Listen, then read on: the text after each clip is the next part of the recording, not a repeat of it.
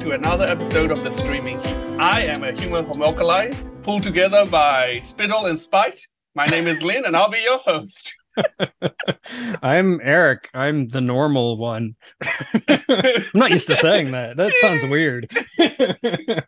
We are a bunch of He-Hulk around here, and we'll be covering She-Hulk today.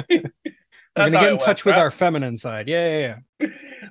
You can't. She will punch you. That's true, yeah. So, but before we get into the meat of the episode, She-Hulk, well, Eric, how have you been?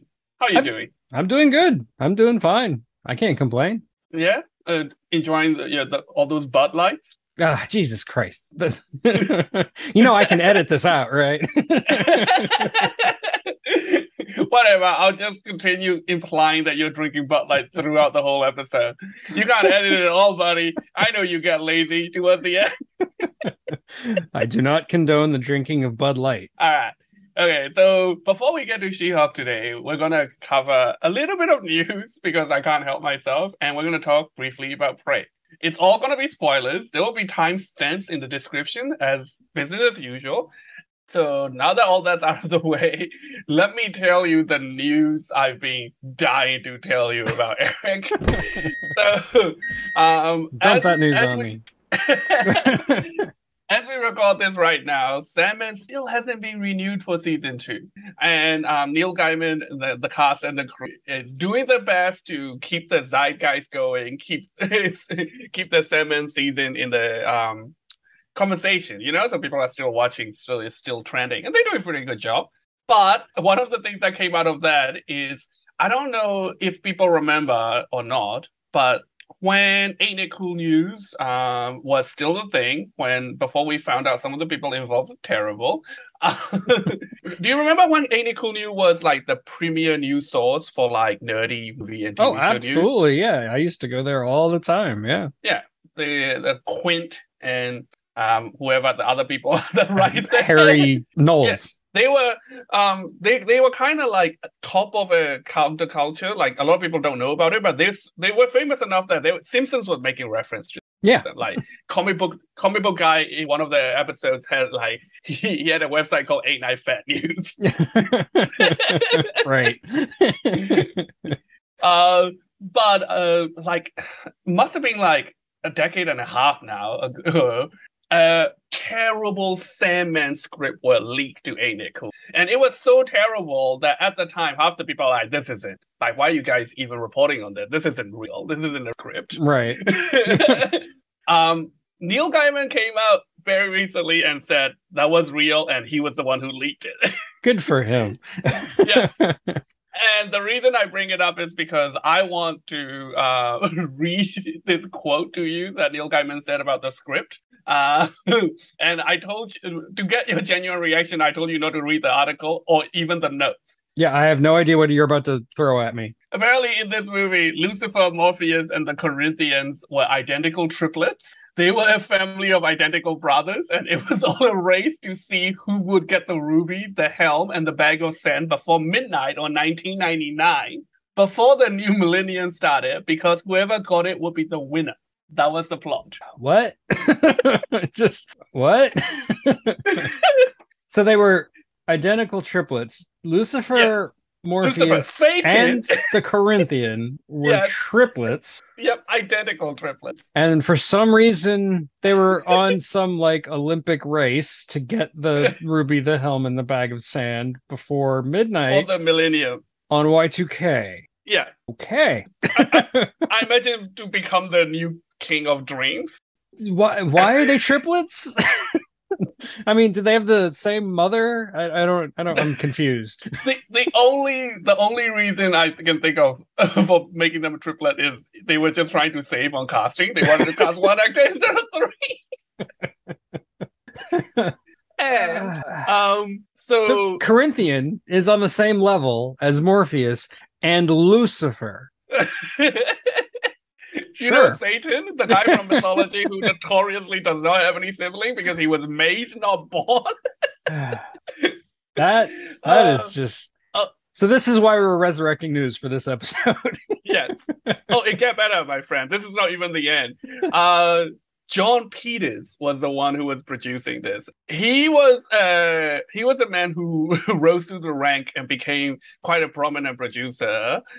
Even though he started as Barbara Streisand's hairdresser, so he started with bad taste and he ended with bad taste. Um, There's a lot to unpack there, man. If you kind of recognize John Peters' name, it's because his claim to fame is, remember when Kevin Smith used to do like long stories about like his time in Hollywood system, you know? There's a Right. really famous one about when he was asked to pitch a Superman story. Do you remember that? I remember that. Yeah, I know all about that. And the producer he was pitching to was John Peters. Oh. And he was the guy who was like, make Superman fight a polar bear. And Kevin Smith's like, why? And apparently the guy watched a documentary about polar bear like a week ago, and he's convinced that polar bears are like the deadliest creatures on Earth. So he's like, you know what would make Superman kick ass? He need to fight a polar bear. And the punchline for that Kevin Smith speech about John Peters and pitching to him is the one thing he was adamant that Kevin Smith include in the script, other than the polar bear, was a giant mechanical spider. This is the guy with the mechanical spider. Okay, because yeah, he was trying to put that in so many different movies until he actually finally did in Wild Wild West. Yeah. The punchline of the show was like 2 years later, he went and Kevin Smith went and saw Wild Wild West, which was produced by John Peters, a notoriously terrible movie. Even though I do enjoy how terrible it is. And the climax is on a giant mechanical spider. No, it's like Kenneth Branagh's head on a giant mechanical spider. Eric, I'm about to tell you that there was also a giant mechanical spider in this script. Because why not? Sure. What? This giant mechanical West, spider totally fits. This, whatever it is. And Wild Wild West was already out by this time. So this guy not only is He convinced still that had the hard on for the giant mechanical spider. Yeah, he's not satisfied with him successfully putting it in a movie. He wanted to put it in every movie he was making. He just needed somebody to commission a script just about a giant mechanical spider. Get it out of his system, you know? He need to like make a reboot of Eight-Legged Freak where they all cyborgs. Anyway, I just need to get that off my chest. Thank you, Lynn. That was totally worth bringing back the news dump. Yeah. All right. So let's talk about Prey, an actual good movie. Well, until that giant mechanical spider shows up, yeah. It's an audio format, so you guys didn't see me almost do a spit take. But I'm glad he didn't, because that would have been a waste of good beer. All right. Anyway, let's talk about Prey. We both watched it, and we really wanted to talk about it because it's just so good. Yeah, it's incredible. Like I really like it. I think it might be the best Predator movie since the first one. And I don't think there's a whole lot of competition. I like the one with Adrian Brody, but it's got its problems. Yeah, I mean, we might just like Adrian Brody. That's true. That one had Topher Grace as a serial killer. That was pretty weird. Yeah, Topher Grace just really wants to be a villain for some reason. I think he just wanted to shake that 70s show. Yeah, probably. But it doesn't work. He just looked like a puppy. But we're not here to talk about Predators. We're here to talk about Prey. I was really surprised by it. Like I was surprised when it first came out. I didn't actually see it for a couple of weeks. I was really surprised by the reaction it was getting. Like I was seeing nothing but really positive things about it. And I'm like, that can't be right. Because even though I was excited about it and I was looking forward to it, I didn't expect it to actually be, if I'm being perfectly honest, I expected it to be bad. But compared to the last Predator movie, pretty much anything would have been better than that. I won't watch Prometheus over the last Predator movie. Yeah, and me I too. hate Prometheus. Same. No, like, okay, just sticking to this. I really like how it leans into a lot of the lore of Predator without being like a big wink and a nod at the audience. Like it still like serves the story itself without just being there as an Easter egg. Like Mm. the idea that the Predator can't see you if you're cold. Like instead of going the route that the original Predator did and have her like caked in mud and realize it, she's got this, herb that Mm. lowers your body temperature. And I thought that was really clever and really neat, really new. Granted, the idea that you can eat an herb and suddenly your body temperature drops like within seconds, that's ridiculous, but whatever. It's a sci-fi movie. You're gonna take more drugs, man. Yeah.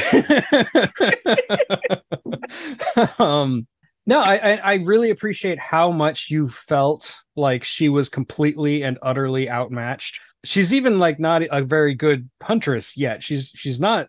She hasn't passed her whatever that final exam is called. I can't even remember. Final exam. I don't speak Comanche. I'm sorry. Yeah, the hunting bar mitzvah. Yeah, there you go.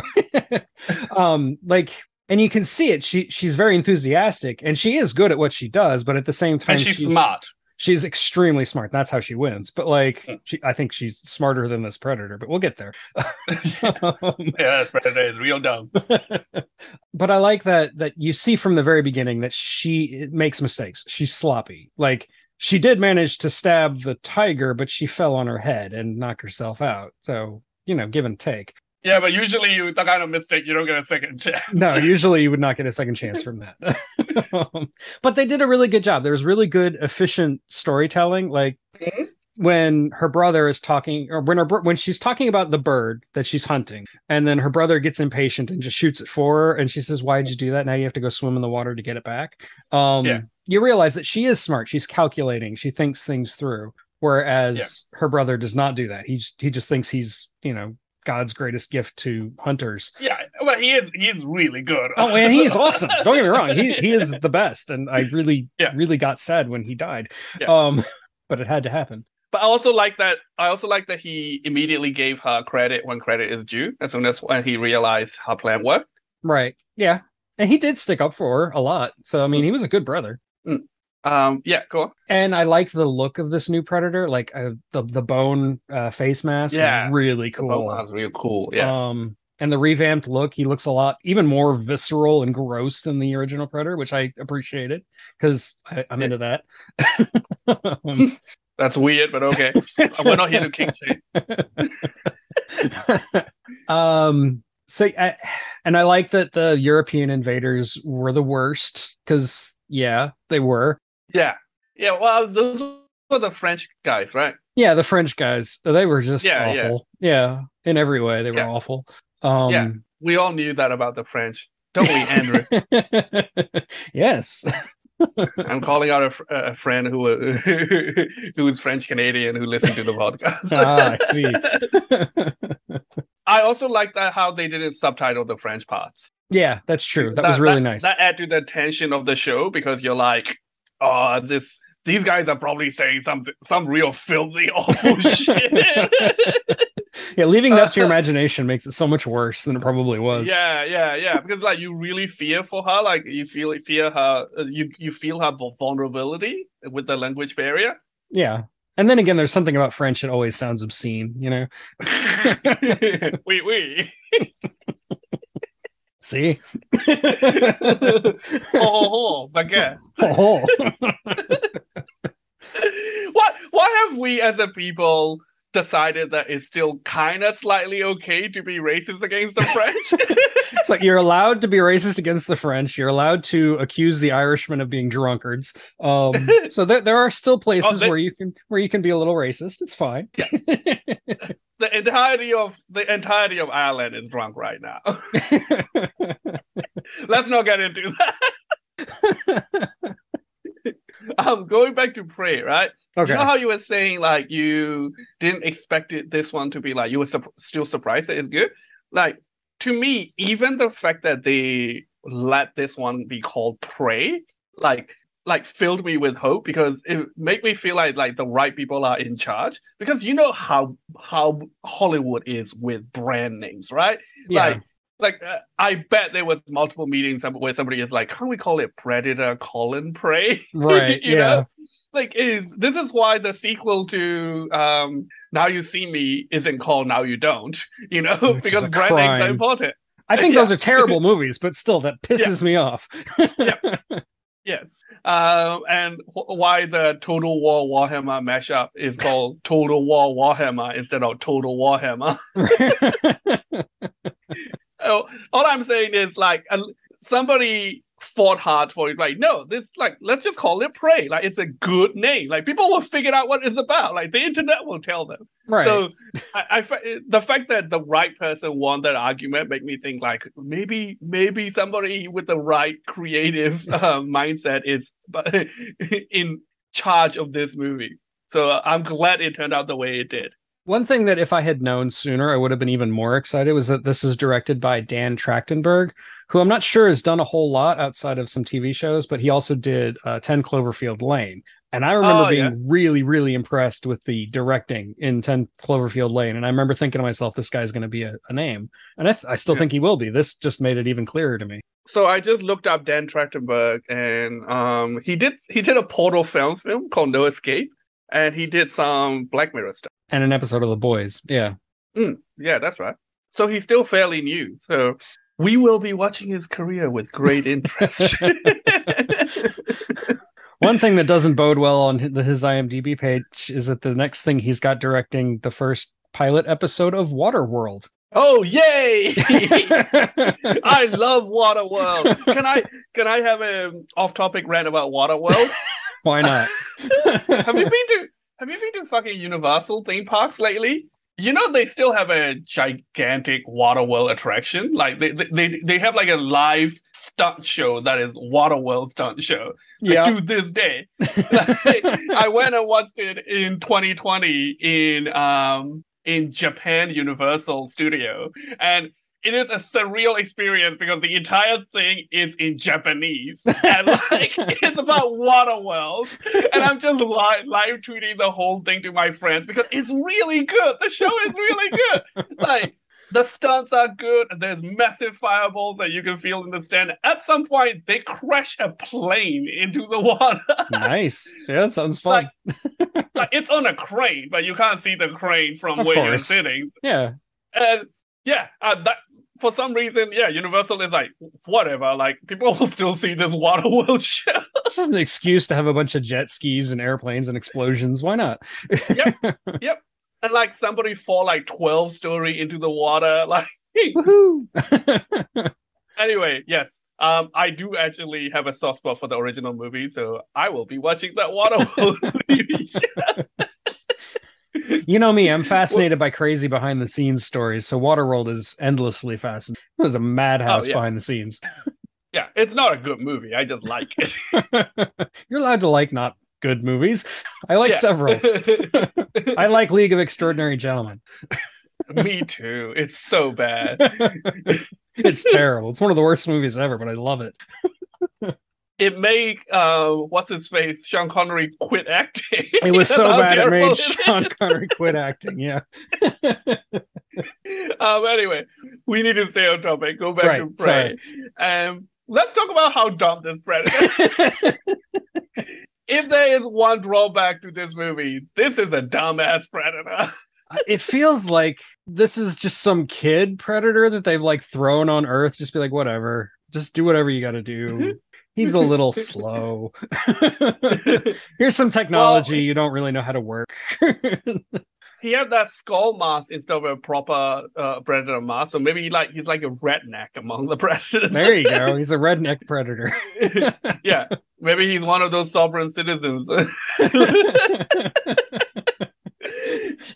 Those people who there are people who own handguns and constantly shoot themselves in the foot. Maybe he's the predator version of one of those. Maybe he doesn't. Maybe he have all these high-tech weaponry, but he doesn't know how they work. He's got one of those blue stripe Punisher skulls on the tattooed on the inside of his skull mask. Yeah. With the thin blue line. The thin blue line in it. Yeah. Because that's totally logical. Yep. Maybe he's like the baseball guy who accidentally shot his thumb off. Do you remember him? And then I do. They reattached it, and he was playing poker, and it fell off. And he tried to sell it on eBay, and eBay's like, you can't sell body parts.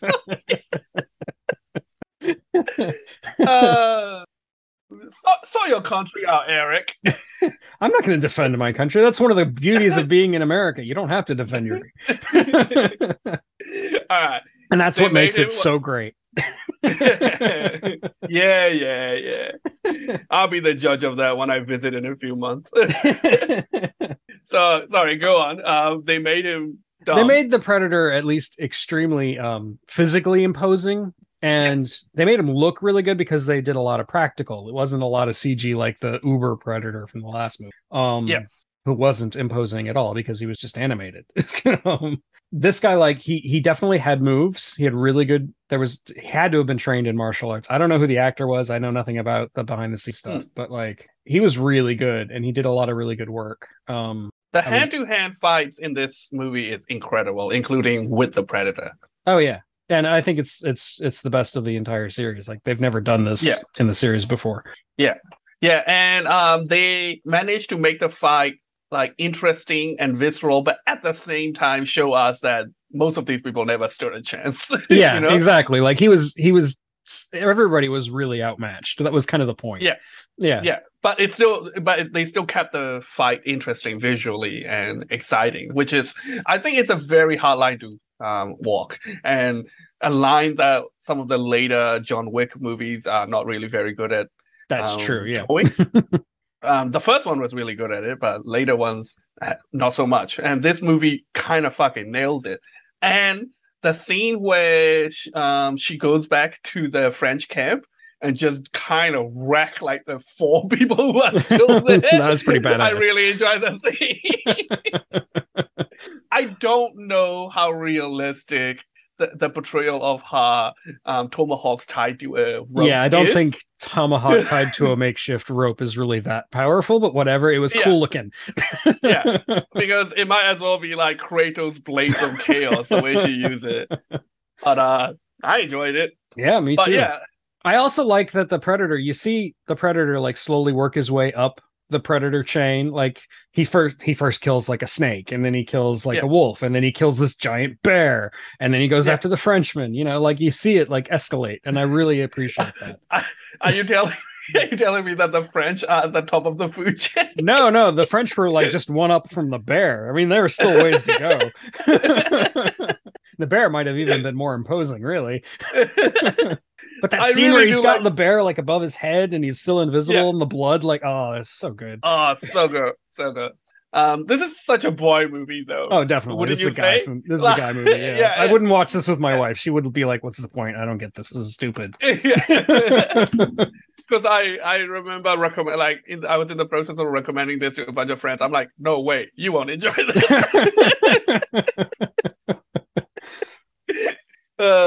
You'll probably check out around the time though when the Predator kill a dog and melt its face. I respect any movie that's willing to kill the dog. I'm just going to say that. To be fair, this is a wolf. Yeah, but they didn't kill the dog. That's true. That was a great dog. They definitely could not have killed the dog. I would have been very sad if they killed. Yes. Which is why the scene where she returned to the camp is very important, because she was there to rescue the dog. Yeah, I mean, like if you're gonna have your protagonist commit like downright murder and kill 4 guys, have it be over a dog. It's perfectly acceptable. And make the victims French.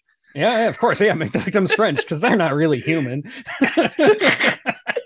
The only reason we're not gonna get canceled is because nobody listened to this podcast. That's not true. We enjoy every single one of you who listen, and there's way more of you than we think, and we can easily explain. We don't know why you're listening, but please. Are any of them French though? Are there French people listening? At least one.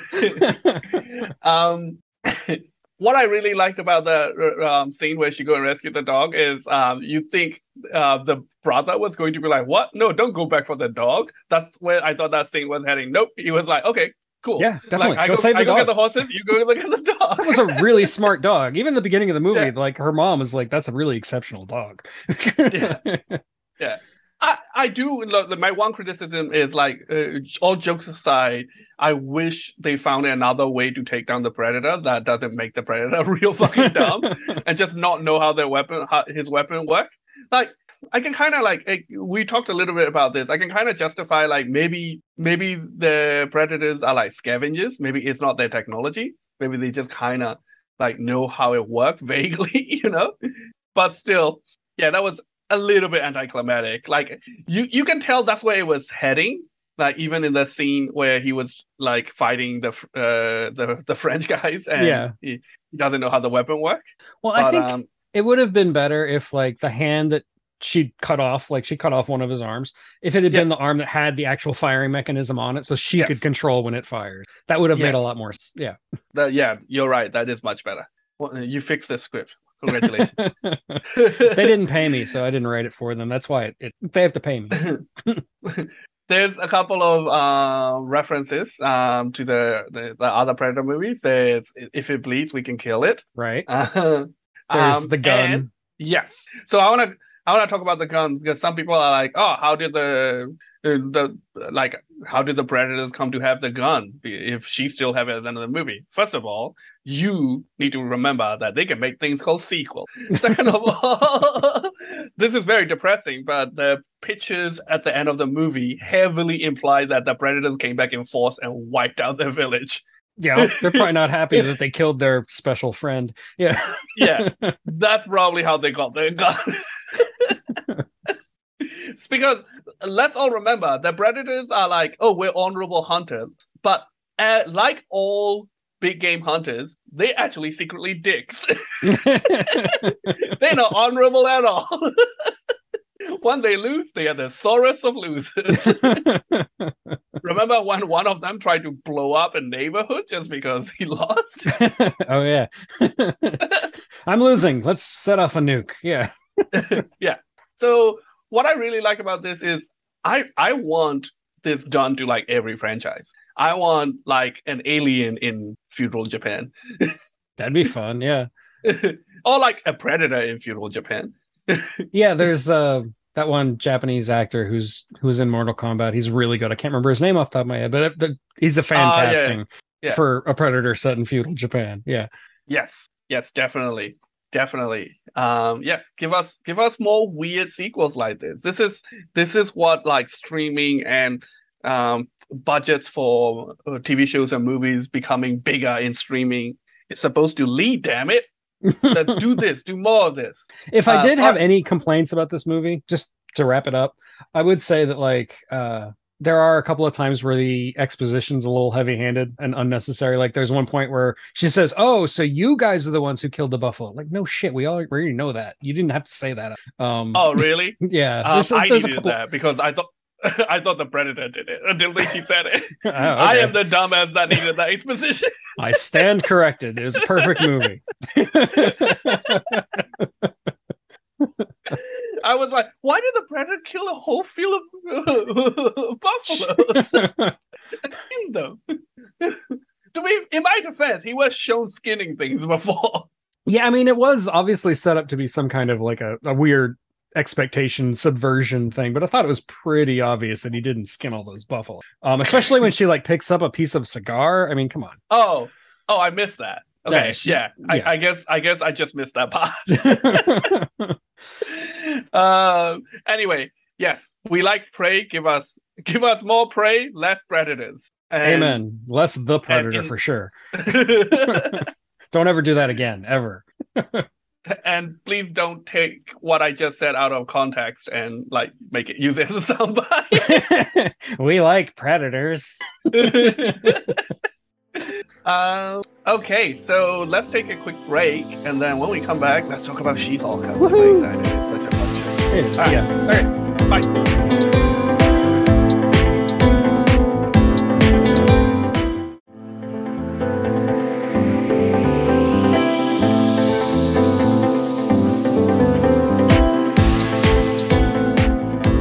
And we're back to talk about She-Hulk. You can't see it, but we're both twerking right now.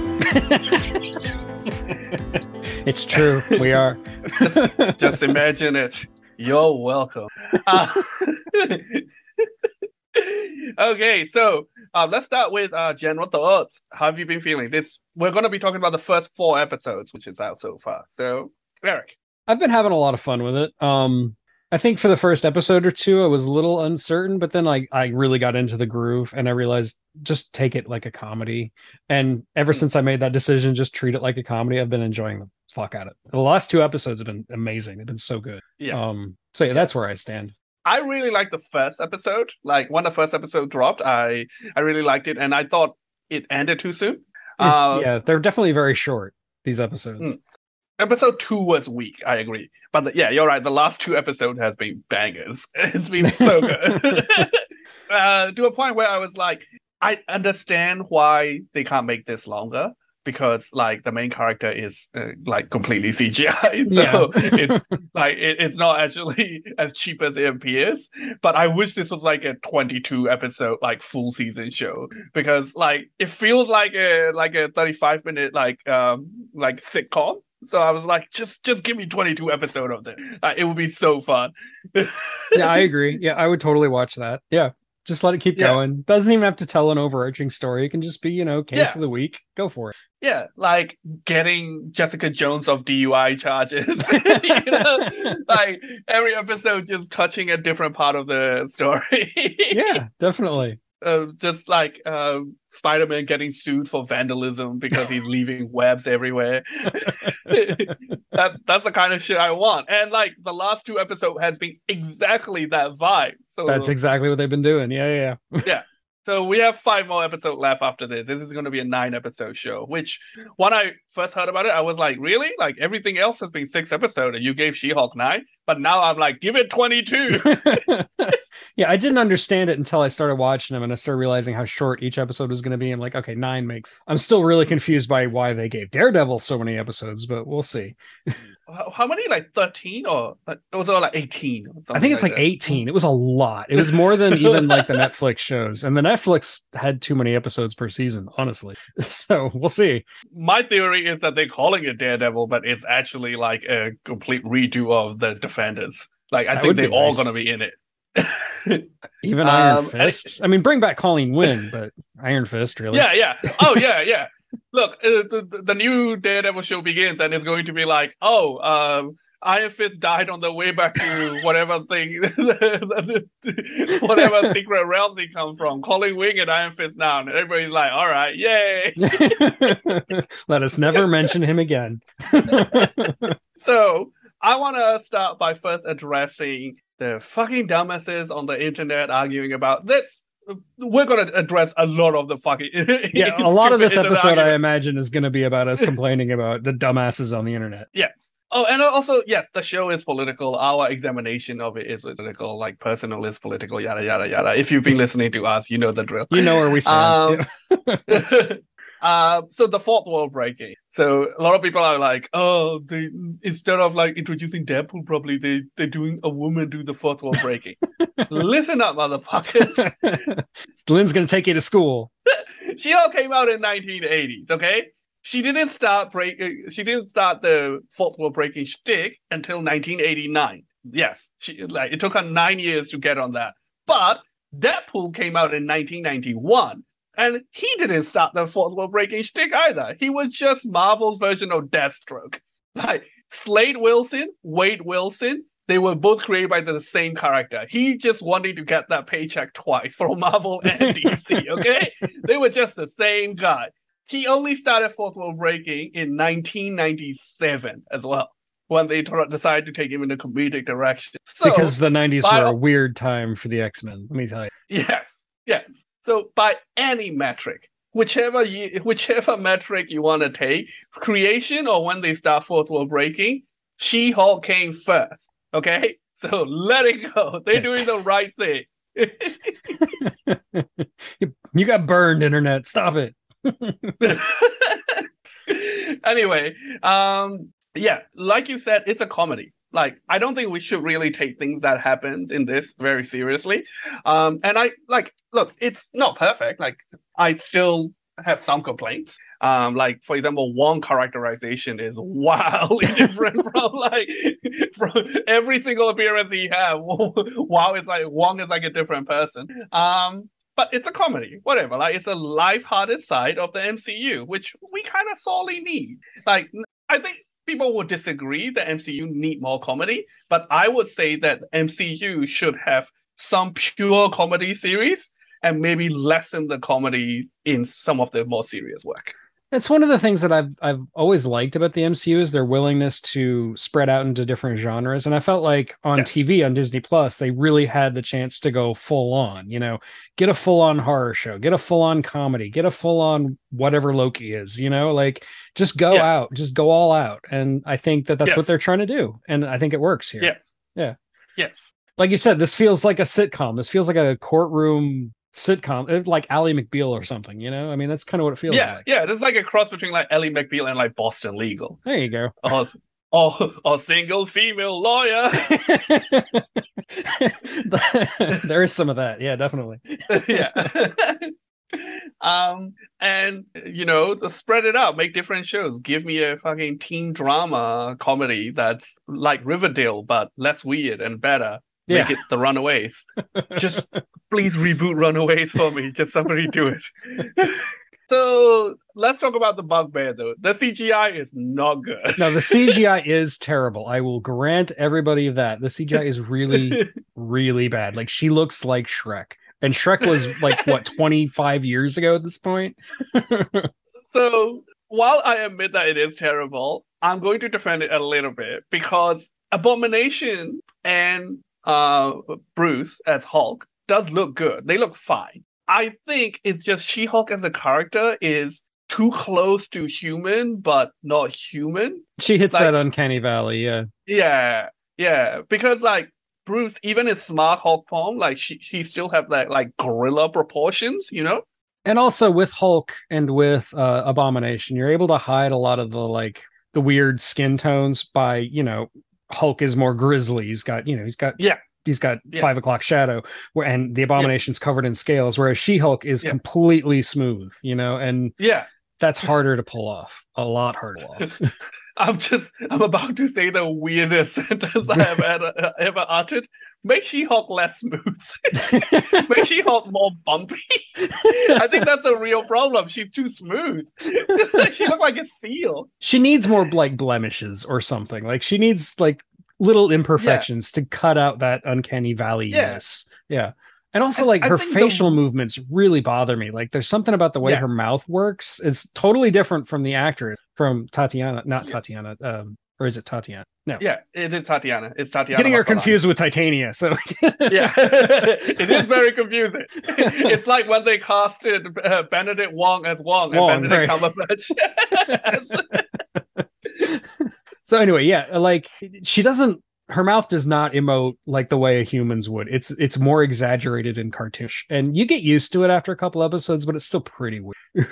Yes. Yeah. Look. Clearly, most of the things that they need to do to fix it is give CGI artists more money, hire more of them, and give them way more time. Yeah. Stop with the crunch nonsense. Like, honestly. Stop doing this shit, man. Like, I don't care how many people like enjoy your product. Over time, people will turn on it if you keep doing this cheap shit, and news keep breaking that you're treating people terribly. Yeah. Amen. Everybody know I'm a MCU mark, but stop with that bullshit.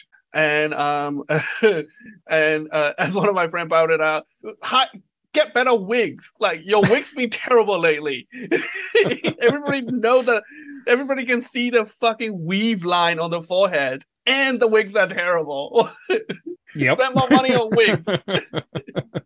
But that being said, I think her being so smooth is a design choice that's bad. Like it looked like bad CGI because her skin's so smooth, but I think they just want to make her smooth because like they also want to make her like sexy, right? Like the Hulk isn't supposed to be sexy, I know some of you find the Hulk degenerates, but he's not supposed to be sexy. Look, that's acceptable. The people who find Abomination sexy, that's a little weirder. Oh. So you're not looking to join his 7 soulmates as the 8? No. All right. Well, let's start talking about the actual content of the show then. So episode 1 is a very Bruce heavy episode, which surprised me. What did you think? Like, first of all, it start with the framing device that like immediately let you know that like she's gonna break the fourth wall and stuff. And then she's like, "Oh, I'm already a Hulk, but I guess you will want to see how that happened." Like, I thought that was good. I think that really set the tone of the. Yeah, I agree. Actually, I was a little like the first two episodes. I didn't think there was enough fourth wall breaking. Like, Oh, really? there was Oh, that yeah. one moment in the first episode, right at the very beginning, and then she doesn't really address the audience again in that first episode. No, she does. She does When like he's once. She like winks when they're like putting up the tent, and then Bruce is like, "What?" Yeah, yeah. She's like, he didn't mean that. He said, you can go back to being a lawyer, and she said he didn't mean that. right. Yeah. Anyway, like I don't know. Maybe I was just in the wrong mood for the first episode. Because like thinking back on it, it's a lot of fun. Like I love the interplay between her and Bruce a lot. That's true. Their relationship is really They feel like cousins, yeah. yeah, yeah. And it make it seems like it would be fun to be a cousin of the Hulk, which is Yeah. which is a new feeling. But like even the start where she's giving him a hard time about his stories being long, and also like just like trying to convince him that Captain America is a virgin. Like it's the real fun interaction to start the episode with. And I think the first episode would have been a lot weaker if the that friendship slash chemistry between Jen and Bruce wasn't as good. Like, No, I agree completely. Like the whole episode really hinged on it. yes, yeah. What do you think about the training sequence? It was fun. Yeah. You could see like Bruce trying to prove that he's better at being a Hulk, and she's just like, whatever, man. I don't need this. Here, let me throw a rock. Whatever. Yeah. So, yeah, the internet hated this. If you've been paying attention, you might have noticed. Why am I not surprised? Yeah, I actually have been paying attention. I think they did a real good job. Like, if you didn't go into this willing and ready to get angry every time she seemed to be better at Bruce at things, then if you take a step back and look at it, you can see that they're being like completely reasonable with the portrayal. Like, clearly the Hulk is still stronger. You can see that in the rock throwing thing. Yeah, he like he throws it out of the atmosphere, you know? Yeah. Yeah, the first rock he casually tosses it. She beats him, and he's like, "All right, are you doing this? Are you stepping up, Jen?" And then he just throw it out of the atmosphere. Like, and also he's not in his optimal strength Hulk form. He's smart Hulk, Right. and I think it's completely right and completely fine for her to be better at things that are like balance, right? Like the Hulk is built like a brick shithouse. She's built like a big person. And so the big Twitter debate centered around her justification for why she's good at, holding her anger. Like she's good at managing her anger. So she started just, integrated as Jen personality in Hulk form instead of the thing. Well, I have two thoughts on that. The first is that, yeah, she's absolutely right. Like, and you kind of feel like her perspective, you get her perspective on things, and it makes sense that she would be able to have that kind of control because she has to have that kind of control in her daily life. And two, I think it actually says a lot more about Bruce's mental state than it does hers. Yes, of course, yes. Which I would argue makes the Ang Lee Hulk movie canon. Fight me.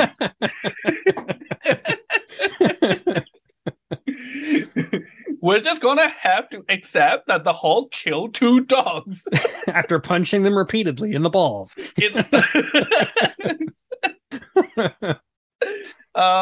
Yeah.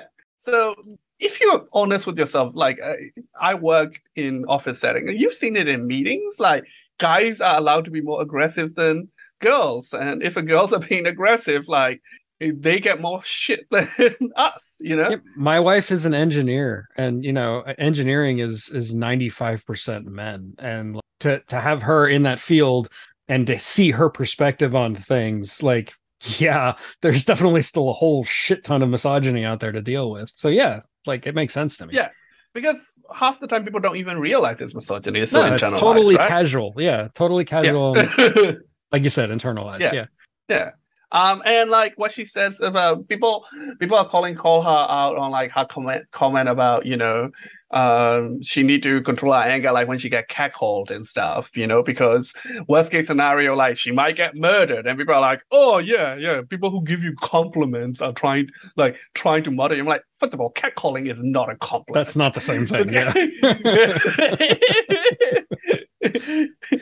You're like you're allowed to give compliment to people, maybe not strangers. That's still weird. Depends on how you manage to how you manage to pull it off, But I had a conversation with a couple of my female friends about like having to reject people, and guys always have this perspective. Me too. Like I have to admit, like sometimes they're like, why can't girls just say what they mean? Like like why can't you just say like, oh, I'm not interested?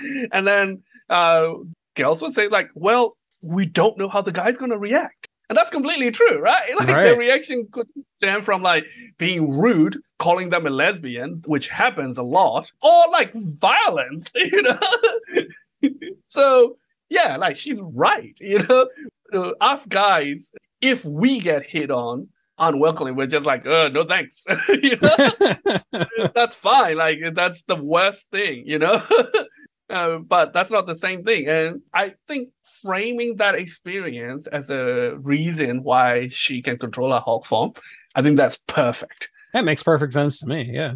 Yeah. Loved it. So yeah.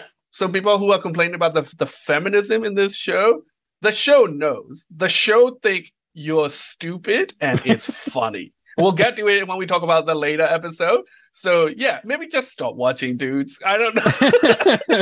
Yeah, if this shit bothers you, it's going to keep bothering you because the show's not going to let up. Yeah, just get over it, or stop watching. Anything else about the first episode you want to talk about? That spaceship, though. The spaceship.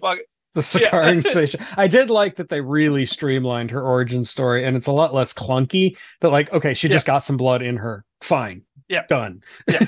There's none of this weird mafia hid and blood transfusion shit that didn't go anywhere. This works. Yes.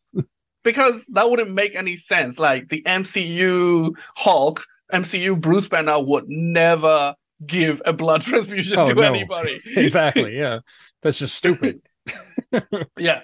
I did see a fucking meme complaining about the spaceship, the Sakaarian spaceship being slightly different colors and pattern from the Sakaarian spaceship from Ragnarok. More than one spaceship. Yeah, exactly. I was like, are you confused when you see a red Toyota and then later a blue Toyota?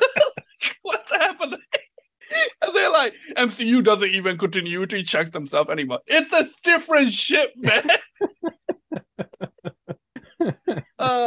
Spaceships can only be in one color, damn it. It's red. It goes faster. A lot of this episode is going to be us laughing at people. I hope you're ready to come on that. I really do feel like this show, in some ways, is just a trap to catch these people. Oh, yeah.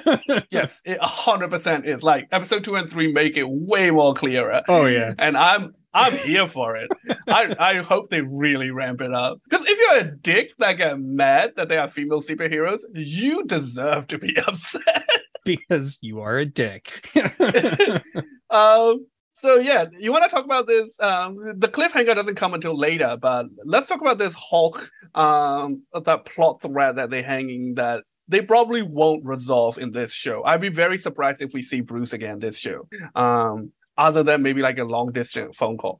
The fact that clearly somebody from Sakaar is looking for him with the message that led to him flying off into space, probably going back to Sakaar.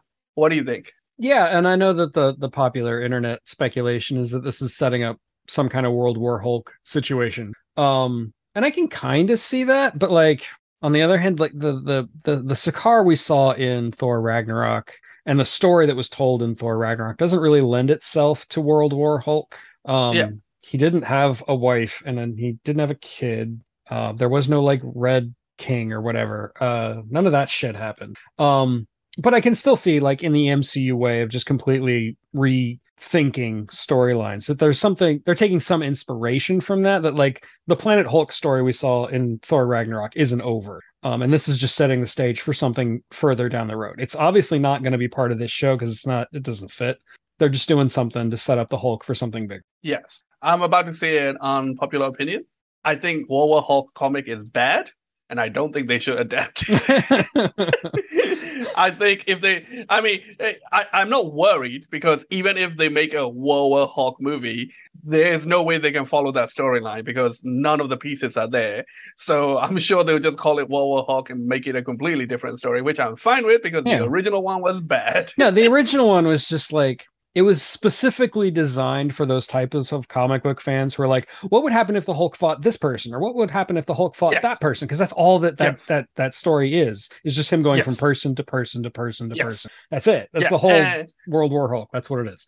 it's for the people who buy the blank kill the universe Right. what ifs, you know, like Deadpool kill the universe, Yeah. Wolverine kill the universe. Yeah, it's designed for those people, and I think those are always bad. Like, I don't know, use your imagination. Like, No, I they're don't fun to disagree. read. I love Planet Hulk, but I thought World War Hulk Yeah. was kind of dumb. So Yeah, they're fun to read, but anytime somebody like starts seriously arguing, but Daredevil, the Punisher did this in Punisher Kill the Universe. I'm like, it doesn't count. It's just fan service. Also, none of it is count. But that being said, I do think what they're setting up is him going back and finding out he has a son. That could be definitely like we could see Scar. Yeah. Yeah, because MCU has clearly been giving all the legacy heroes successes lately. Like there's That's a new true. Captain America, and even beyond the new Captain America, like we might get Patriot, right? New Hawkeye, like Thor has a daughter, you know. Right. Spoilers. It's been out long enough. Yeah, yeah. Hulk. Well, we haven't heard anything about them giving Hulk a successor, so maybe that's where it's heading. And maybe Which- if they give him like a kid of some sort, like and make him still be young, you could have like a version of Hulkling without all the scroll weirdness involved in the Young Avengers. That's true. That's true. Okay, I didn't think about that. If they combine Sky and Hulkling, the internet would be mad, but I'd be fine with it. Yeah, I'd be fine with it because Um, Hulkling got really boring really fast. Like once he figured out his secret that he was a scroll nobility or whatever. Once they resolved that storyline, it was just boring. Like he was a nothing character after that. Yeah, well, I mean, like I liked it after when him and one of Wanda's son got married, and Oh yeah. that was a fun little bit. But yeah, you're right, and I'm slightly disappointed if they just bring in Scar as a Hulk successor because I desperately want Amadeus Cho. That's true. Especially- yeah. That'd be especially- much cooler. Yeah, especially now that Hercules is about to enter the universe. And Scar is Uh, such like he's an edgelord character, really. Like, he's not that Yeah, yeah. interesting. Yeah. Yeah, and I know I say this all the time about a lot of characters, but one is true is true. He's one of those characters that belong painted on the side of a van.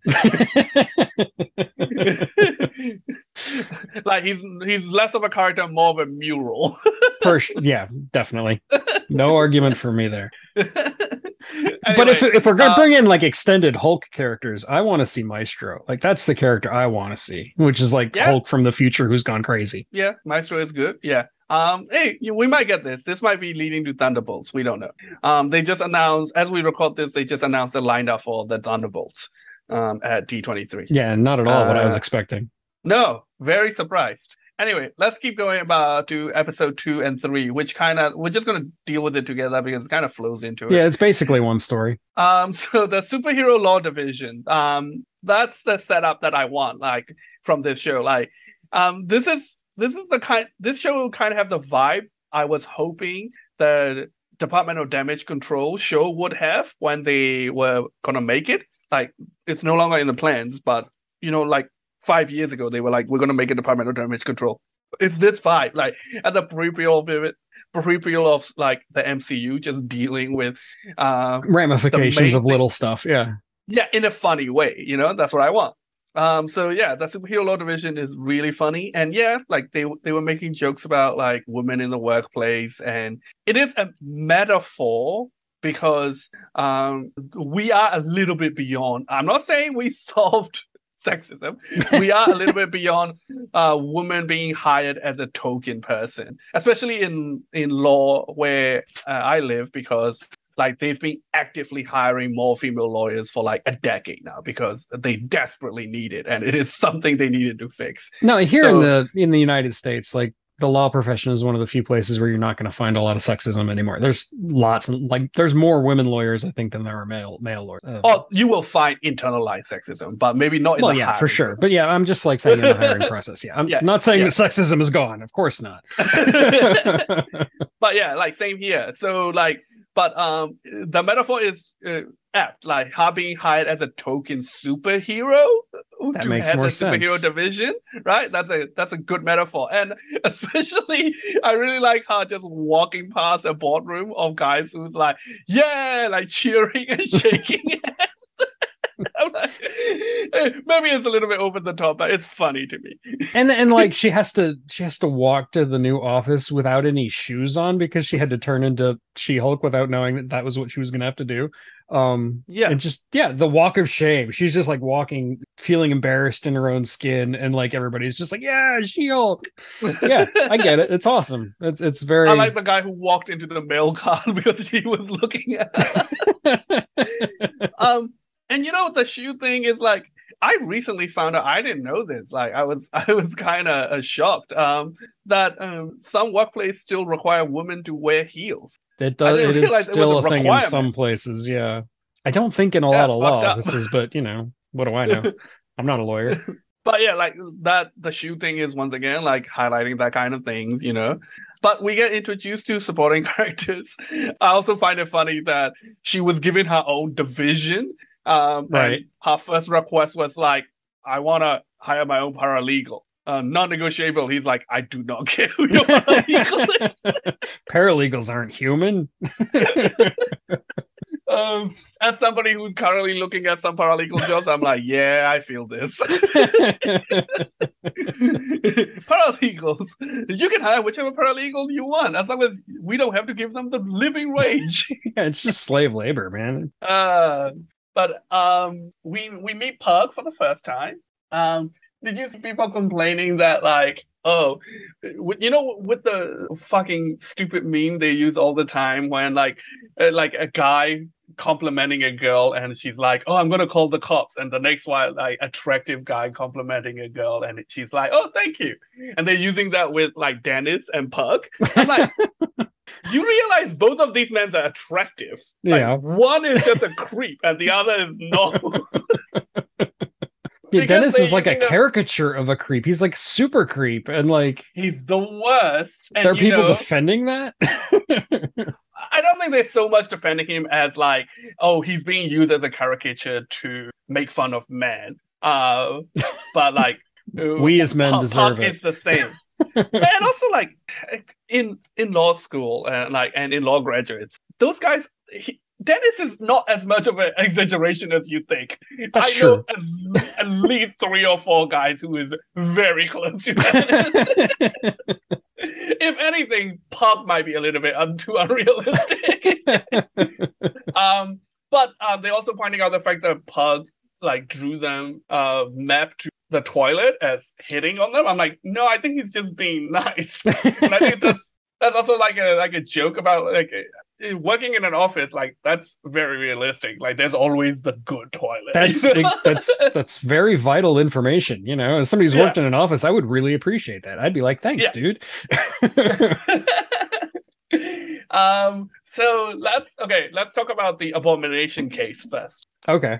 I like Um, how when he mentions that there's like he's got his pen pals or soulmates, the internet immediately went to, oh, it's like the Thunderbolts. It's all setting up for the Thunderbolts. And then you actually meet his soulmates, and it's just like some hippie chicks with flowers on their head, just like cult members who are just in love with him and want to be his brides. It's so great. I loved it. Really? I completely missed that.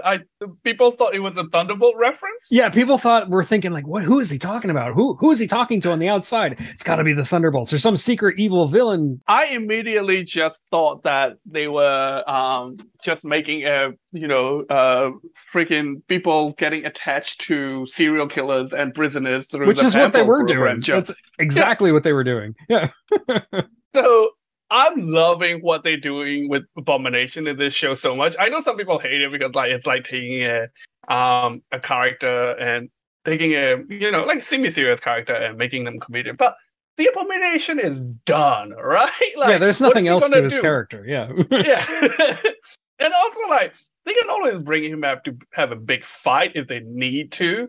But I really liked how they just turned him into like calmed, hippie, reformed model prisoner so much that when today they announced the lineup of the Thunderbolts. Thunderbolts and the Abomination wasn't in it, I was actually relieved. I'm like, oh, thank God. I thought they were going to undo all the progress they made in She-Hulk.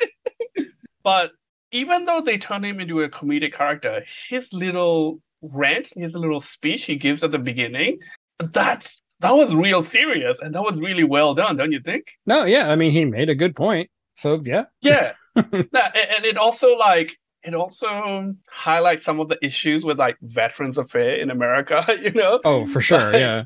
like training people as killing machines and then fucking punishing them when they do what they were told and trained for, and like I thought it was like real fucking emotional when he started talking about he thought he was going to be a hero putting down a monster. He thought he was going to be fucking Captain America.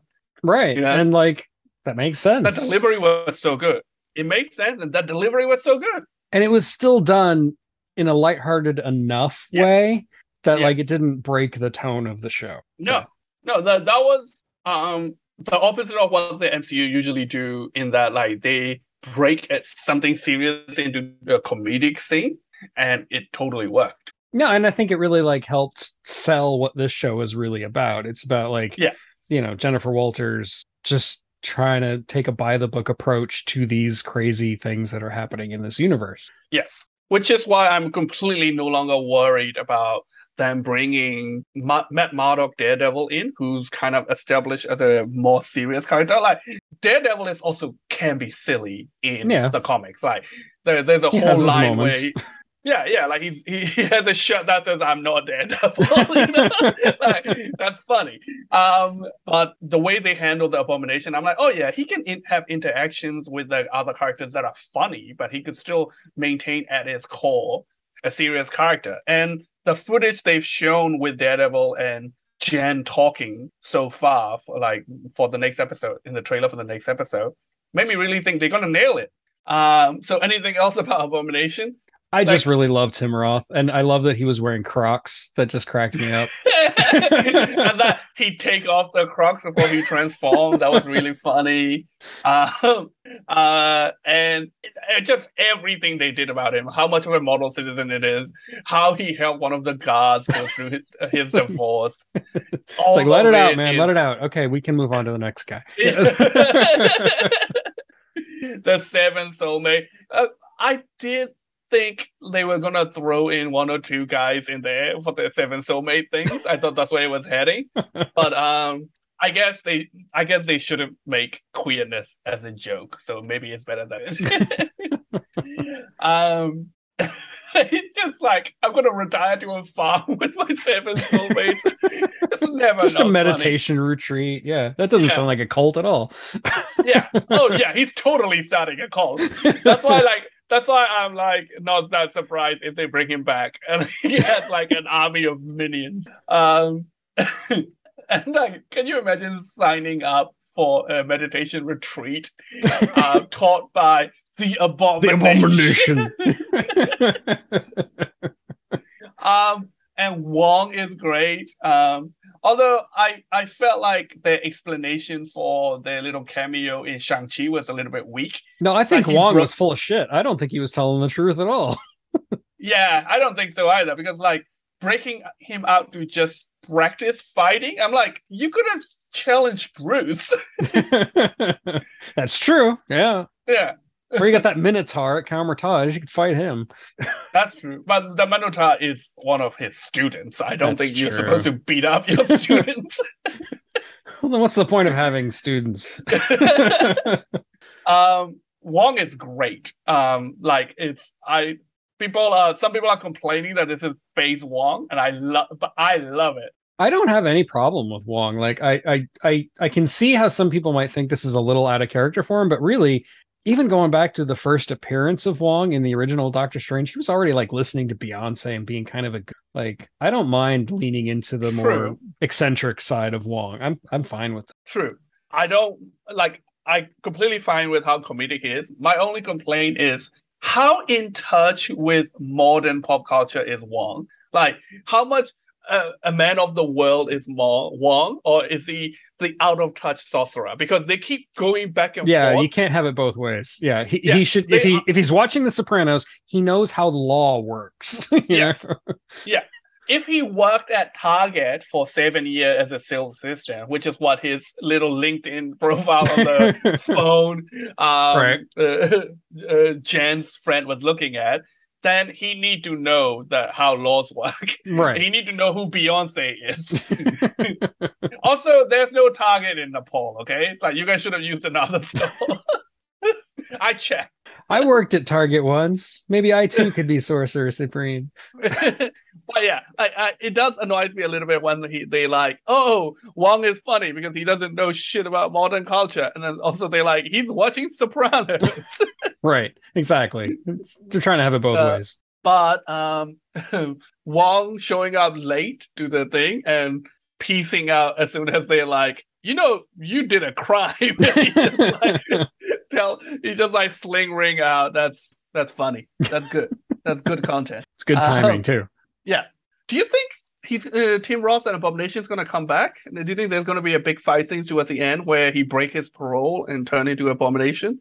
I don't know, because like I remember in one of the previews for the whole series, you saw him like you saw Tim Roth in like a setting where he's like talking to other reformed villains or something, and that hasn't happened yet. So I think we'll see that, but I don't think we're going to see Abomination again, at least not in this show. And honestly, if Abomination just sails off into the sunset and we never see him again, I wouldn't be that surprised. I love Tim Roth. I want to see him more of him, but I wouldn't be. I'm worried that he'll come back as a villain.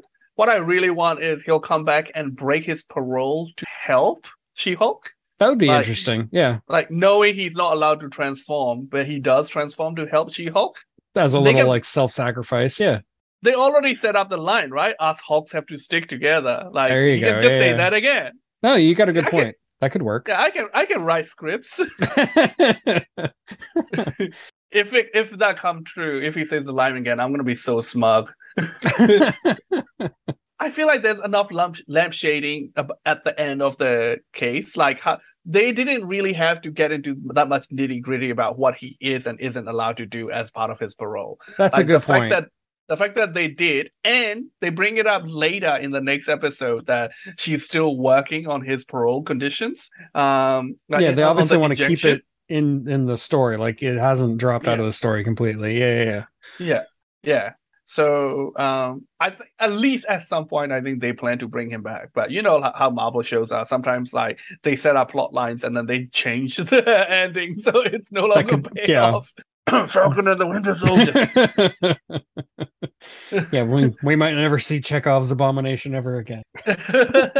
Which I will be fine with. I wish him many happy fat children on his farm with his 7 soulmates. So yeah, okay, before we get to the next case, let's talk about that family dinner. Oh yeah, the family dinner. You got to talk more about it because I don't really remember it that well. I really enjoyed the awkwardness and the being fucking attacked from all sides of a family dinner. They portrayed it very well. And as somebody who part of an Asian family, let's just say, getting that kind of, hey, what are you doing? What are you doing for a job? Like, hey, are you dating anybody? Are you getting kids? It's a very, very realistic portrayal. And like everybody being proud of this Chad guy for like, what did he become, like manager of a Walmart or something? Something like that. Yeah, I don't even remember, but yeah. It hit a little close to home, did it?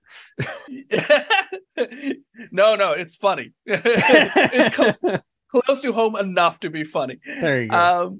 And everybody is just having a different conversation, right? Like there's like 3 conversations happening. The dad is just asking about Hawkeye and his arrows. You just can't let it go. I do like that he does take her aside and downstairs just Yes. to have a little Yes. heart to heart as a father and daughter. Yes. That's cool. That's a good scene. That was very heartwarming. Yeah. That was very heartwarming. And then like the after credit scene where well, is it after credit scene or just paintings where he's just making her do all the housework? Yeah, no, that was sweet. And I think that was Bruce's mom at that dinner as well, which they kind of just brushed aside, didn't really address it, did they? I also love that they like all the stuff Bruce gone through, they kind of like take ownership of it somehow, even though they didn't do shit. They're like, this is not even the first time we had a Hulk in the family. Right. One other thing we should discuss is the montage of news reports of people reacting to She-Hulk's existence, because there's so much in there. 100%. That's what I was about to say. Don't you feel like even before She-Hulk, MCU has been a little bit meta lately in that they've been working in people's reaction to MCU into the fiction of the MCU? Definitely. And this one is definitely forefront because somebody actually did like a screenshot of a bunch of the comments that in reply to announcement of She-Hulk and the comments in the show. And some of it is taken straight from it. Like they just reworded it to like make it fit the fictional universe more. It's like, oh, every single the one comment that I especially love is first there is Me Too, and now there's also this no more male heroes. I'm like, what are you talking about? It didn't make sense. I'm not saying I'm against women, but like, why can't they have their own superheroes? Yes. Yeah. But that Me Too comment is bonkers. Oh, the Me Too comment is all the way out there. Yeah. Because it's like, oh, first you shine lights on the fact that women were being assaulted, and now we have different type of entertainment. I'm like, what? And why can't they make their own superheroes? Yeah, that's true. And then they inside the middle of it, there's a cut to one guy who's like, I don't know about you, but I smash. Yes, that was the Lynn of the montage. Yeah. Hey. Don't pin this on me. This is because I said the ball queen was hot. You'd assimilate that? Yeah. I don't want to put it that way.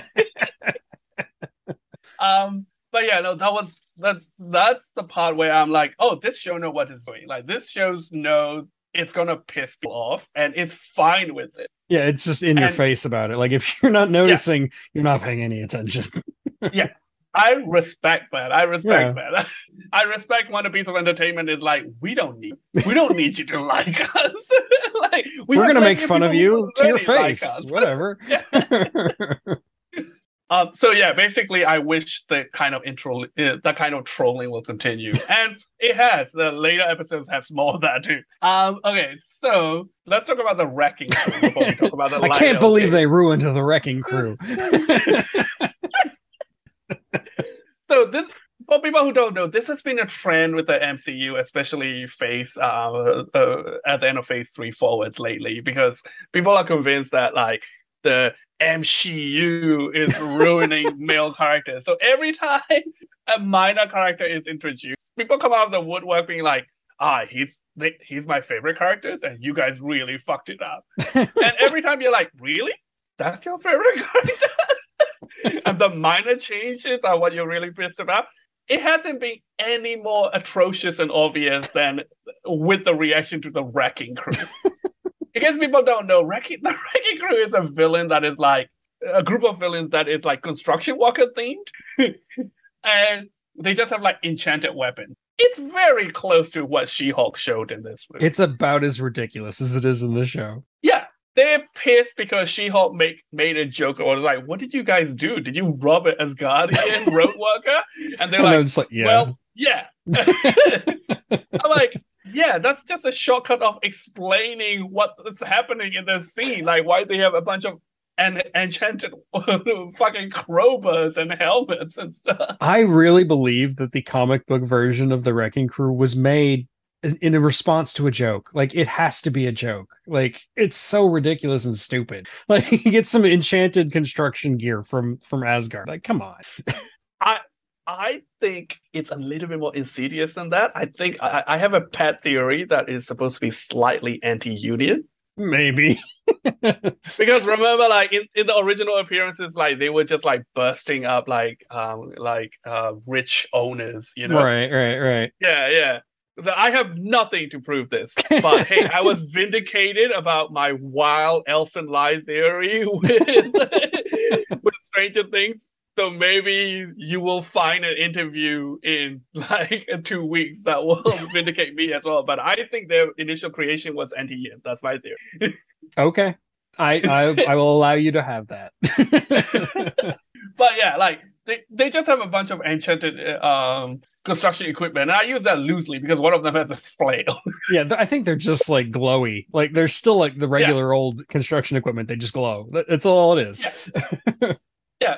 By the way, even if you love the Wrecking Crew from the comics, you know even the comics doesn't take the Wrecking Crew seriously. Like the Runaways beat up the Wrecking Crew, and the whole issue was a joke about the Runaways feeling like they're a legitimate superheroes team, but everybody's like, it's the Wrecking Crew, and you guys almost didn't win. So yeah, this is exactly the kind of reverence that the Wrecking Crew needs. That's what they deserve. Yes. Yeah, and they did get murked immediately, and that was very funny. All right, so let's talk about the Light Elf case, which is the highlight of the third episode. First of all, this is the first time this is the introduction of the Light Elf in the MCU canon. Yeah, we haven't seen one yet. This is the first one. Yeah. Yep. Yeah. In fact, the Light Elf's realm is the only realm that we haven't visited out of the 9 realms. And their justification is good because they said she is the daughter of a diplomat on Asgard. So clearly, this is the Light Elf's ambassador on Asgard. Like, we don't have any information about what happened to the Light Elves of their realm, but they justify introducing this Light Elf in a silo. I thought that was very clever writing trick-wise. It's very neat. I see what you're doing. And I love how very, like, chaotic this Light Elf is.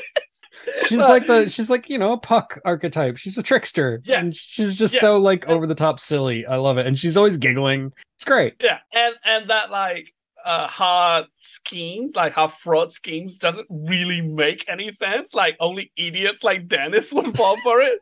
Because both times she pretended to be somebody else, like she hasn't thought that through. It's not convincing at all. Right. She's just like having fun. Like she's not even trying to do anything. She's just being silly. Yeah. Like that's her whole motivation, and I'm here for it. Like she turns into the judge, and she's just like, okay, I got new information. Case dismissed. And I think this case also really good characterization for Pug. And I think that, once again, this is very efficient script writing because instead of building Pug as like, hey, he's a good guy, like he's a nice guy, he's sweet, he's cool, like which might be cheesy. They just set him against Dennis and him just being annoyed at Dennis the whole time. You see him rolling his eyes all the way into the back of his head. Yeah. That was very good. That was like, we don't need to know how good Pug is. We just know he hates Dennis, who's the worst. And that has got to be worth something. Yeah. Yeah. I also like when the Light Elf pretend to be Pug, and he's like, I love sexually abusing women. No, he's a harassing. Harassing, whatever. I love sexually harassing women in the workplace. And I love how hurt Pug is. It's like, come on, that wasn't me. You guys know me. And Dennis, he's the worst. Well, we find out the best thing about him is that he drives a Cybertruck. And he was really proud of the fact that he drives a Cybertruck. He spent like $200K on who he think is Megan Thee Stallion. No, he's not an idiot. He only did $175K. My favorite is the mid-sized sedan joke. And Jen's like, you thought you were actually dating Megan Thee Stallion and that she drive a mid-sized sedan? I like that his defense basically just boils down to, yes, he is that stupid. Yes. I want to point out that's not how character witnesses work. Honestly, that's not how anything works in the courtroom at all, period. I mean, look, courtrooms can be a lot more ad hoc than chaotic than people think, right? In my experience, especially like this is actually not that big of a case. Like 175K is not that big of a deal in the grand scheme of, and I can accept that it will be wild and chaotic, but you can't be a character witness just to say that the person you're giving character witness to is a piece of shit. And that's not how character witnesses work. Especially when the character witness is another member of the same legal team in the same legal department, even. Yes. Her whole argument is just that guy sucks, Like, no. She would have never been accepted as a witness Not because at of all. a conflict of interest. She used to work with him and is now representing him. Yeah, like as soon as that light elf pretended to be the judge, it would have been a mistrial. For sure. But of course, the highlight of this episode and its case is Megan Thee Stallion. Okay, look, Everybody's I'm an old man. I had no idea who this was at all. I had to look it up. Oh, really? I had no clue that Megan Thee Stallion is a real person. Well, the music she make is not the type of music I usually listen to, but I've heard plenty of Megan Thee Stallion sounds at like parties and stuff, and like whenever my friends are allowed to be in charge of which music videos we're playing at a party. No, like after I looked her up and I have listened to some of those songs, I'm like, okay, yeah, that sounds familiar, like something I've heard in the background somewhere, at a party. Yeah. But it's just not my part of pop culture. Sorry. No, same. But I love the chaotic energy she has.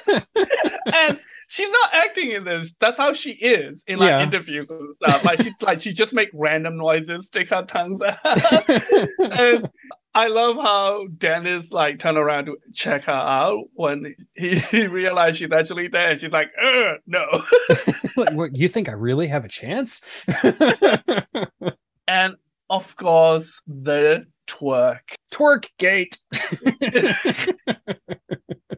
We're gonna be like hearing about the twerking for like fucking. It's gonna be like the signature of the show from now on. Like that's just like everybody's gonna She-Hulk. Oh, you mean the one where she twerks? Yeah. That's what it is gonna be. Yeah. I thought that scene was very funny. It's a good gag, it's an after credit scene. It's a joke in a comedy show. I think it's great. It's fine. I really don't understand what the big deal is. Oh, you know what the big deal is? The big deal is these two female characters are being sexual on their own terms. Halliday walks by and he's like, I do like I feel like in his brain he's like, should I do something about this? And then he's like, probably not. That would be a very awkward conversation. Could you stop twerking for a second?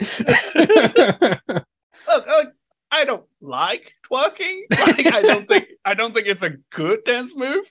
But like, people are allowed to make dance moves that I don't think is a good dance move. Like, I just describe 80% of dances. And lawyers will do far, far worse to ingratiate themselves to new clients than twerk. Yeah.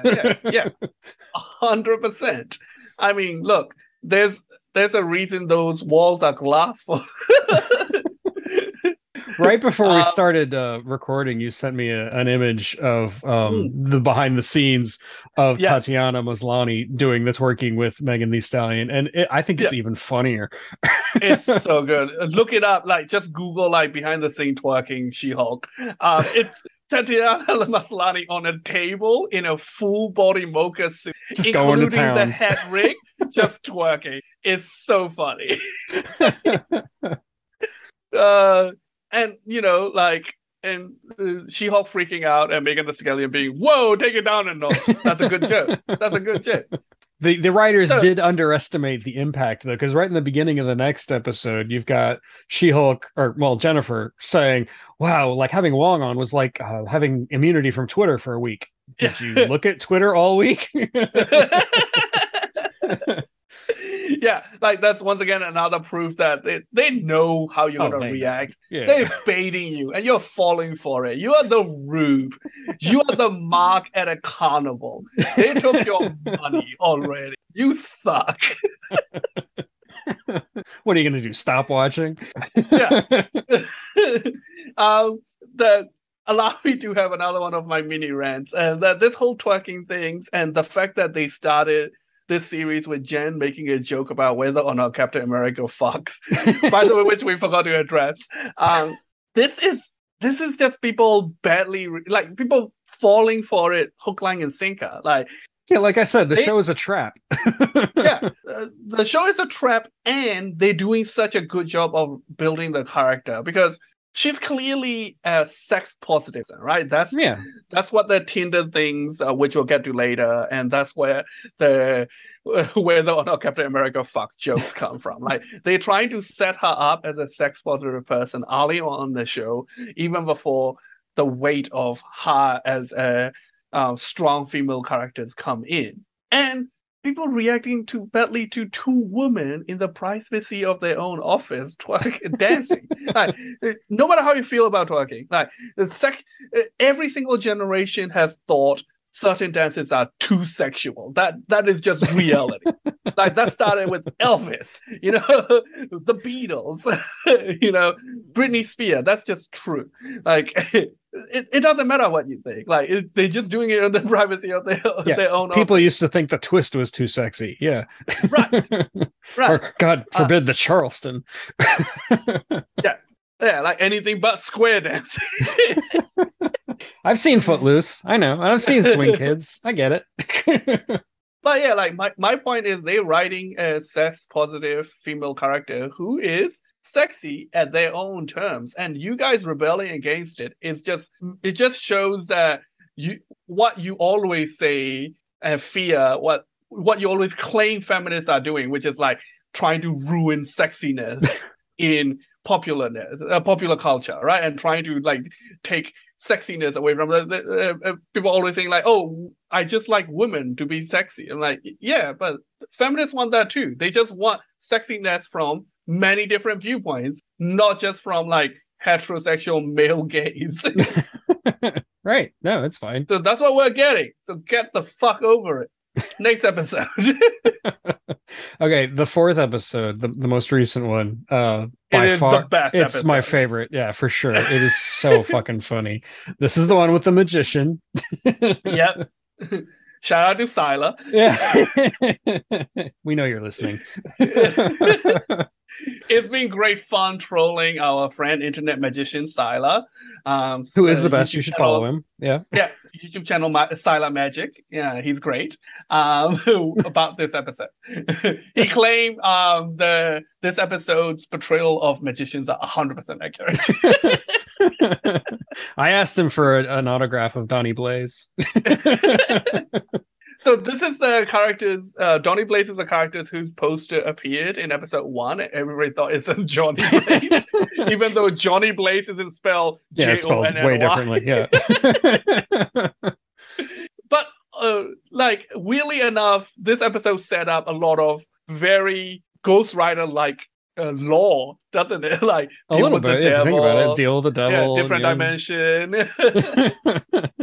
But I hate the modern like Chris Angel like magician. So as soon as they introduced Donnie Blaze, I'm like, fuck that guy. Well, I mean, he barely had an audience, so he got what he deserved. A small audience.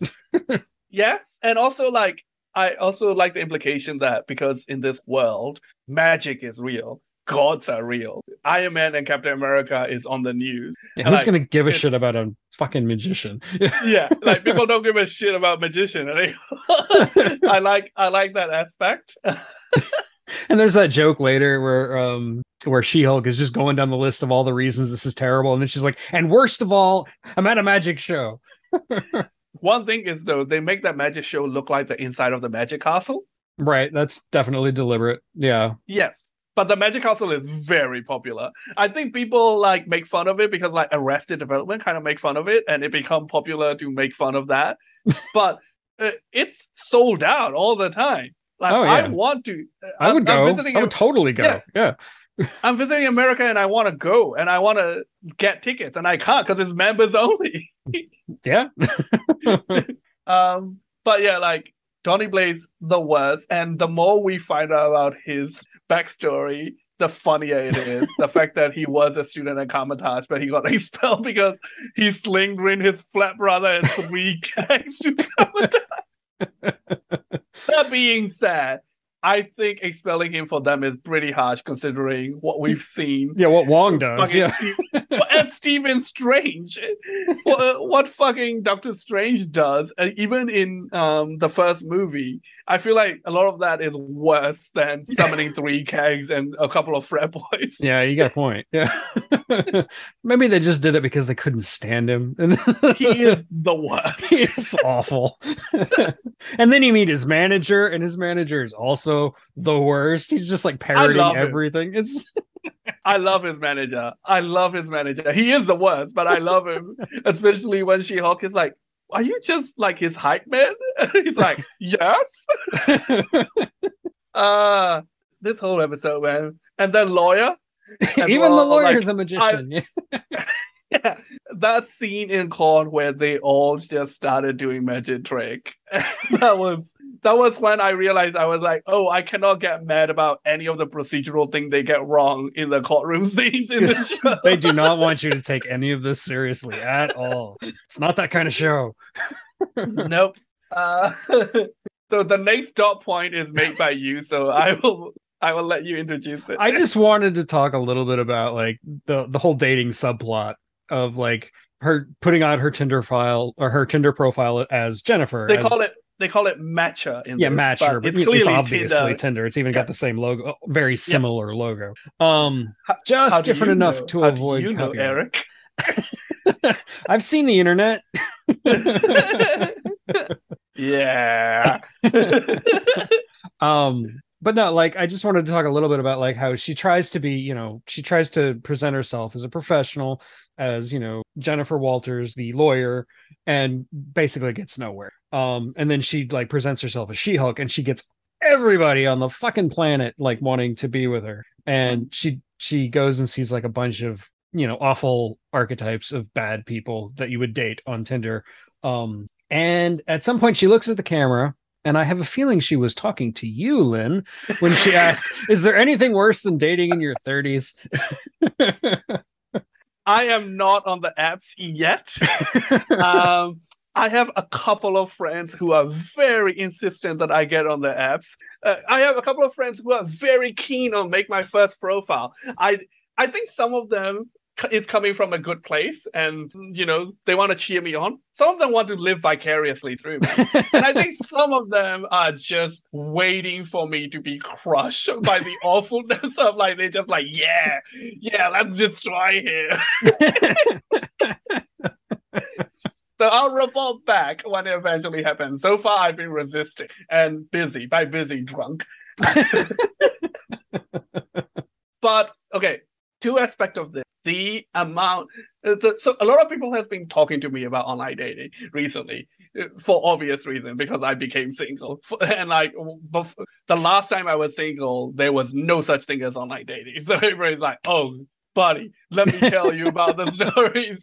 I don't know shit about online dating, so like that's... like I've never have. So like I've been getting stories from like fucking 20 different people, and it's very entertaining and really terrifying. So I can contribute to this, even though I haven't used it at all. I would say the type of people she meets on Matcher, completely accurate portrayal. But I think how well she did on her online profile, completely. Especially because she looked like Tatiana Maslany. That's a good point, yeah. The worst villain in this show so far is the guy who called her a sick. Oh, that guy wasn't even listening to her. Was like actually on Matcher on his phone while she's Yep, talking. Yeah. yep. Like checking out And other then girls as they walk yeah, by. yeah. And then says What a she's a fuck. six and walked away. Like, hey, look, Dude, that's first Tatiana of all, Maslany. Yeah. yeah, first of all, yeah, like let's not do the rating woman by number thing. But even by any metric, like if he's a shallow person, so he's going straight by her looks, not a six. If you're not a shallow person, you're like, oh, by compatibility, her attractiveness plus her personality plus compatibility. Definitely not a six either. She's great. She's a proven professional too. Like, and he's Yeah. just an entrepreneur in TBA field. Yeah. Like, Yeah. Oh, he loved New York, but he lived there 14 14 months. months, right? That's as awful and pretentious how when I say how much I love London because I lived there for and really half of it was in Sheffield and Oxford, so it's not even a year. I do love London though.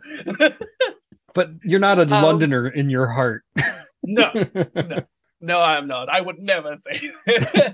But all I'm saying is, even as Jennifer, she would be covered in matches. She would have a pick of matches. That's how dating profiles online work, apparently. Guys just get on there and swipe left on everything and see which will reply. Well, is left good or right good? I don't know. I was going to ask you because I have no idea. I've always wondered.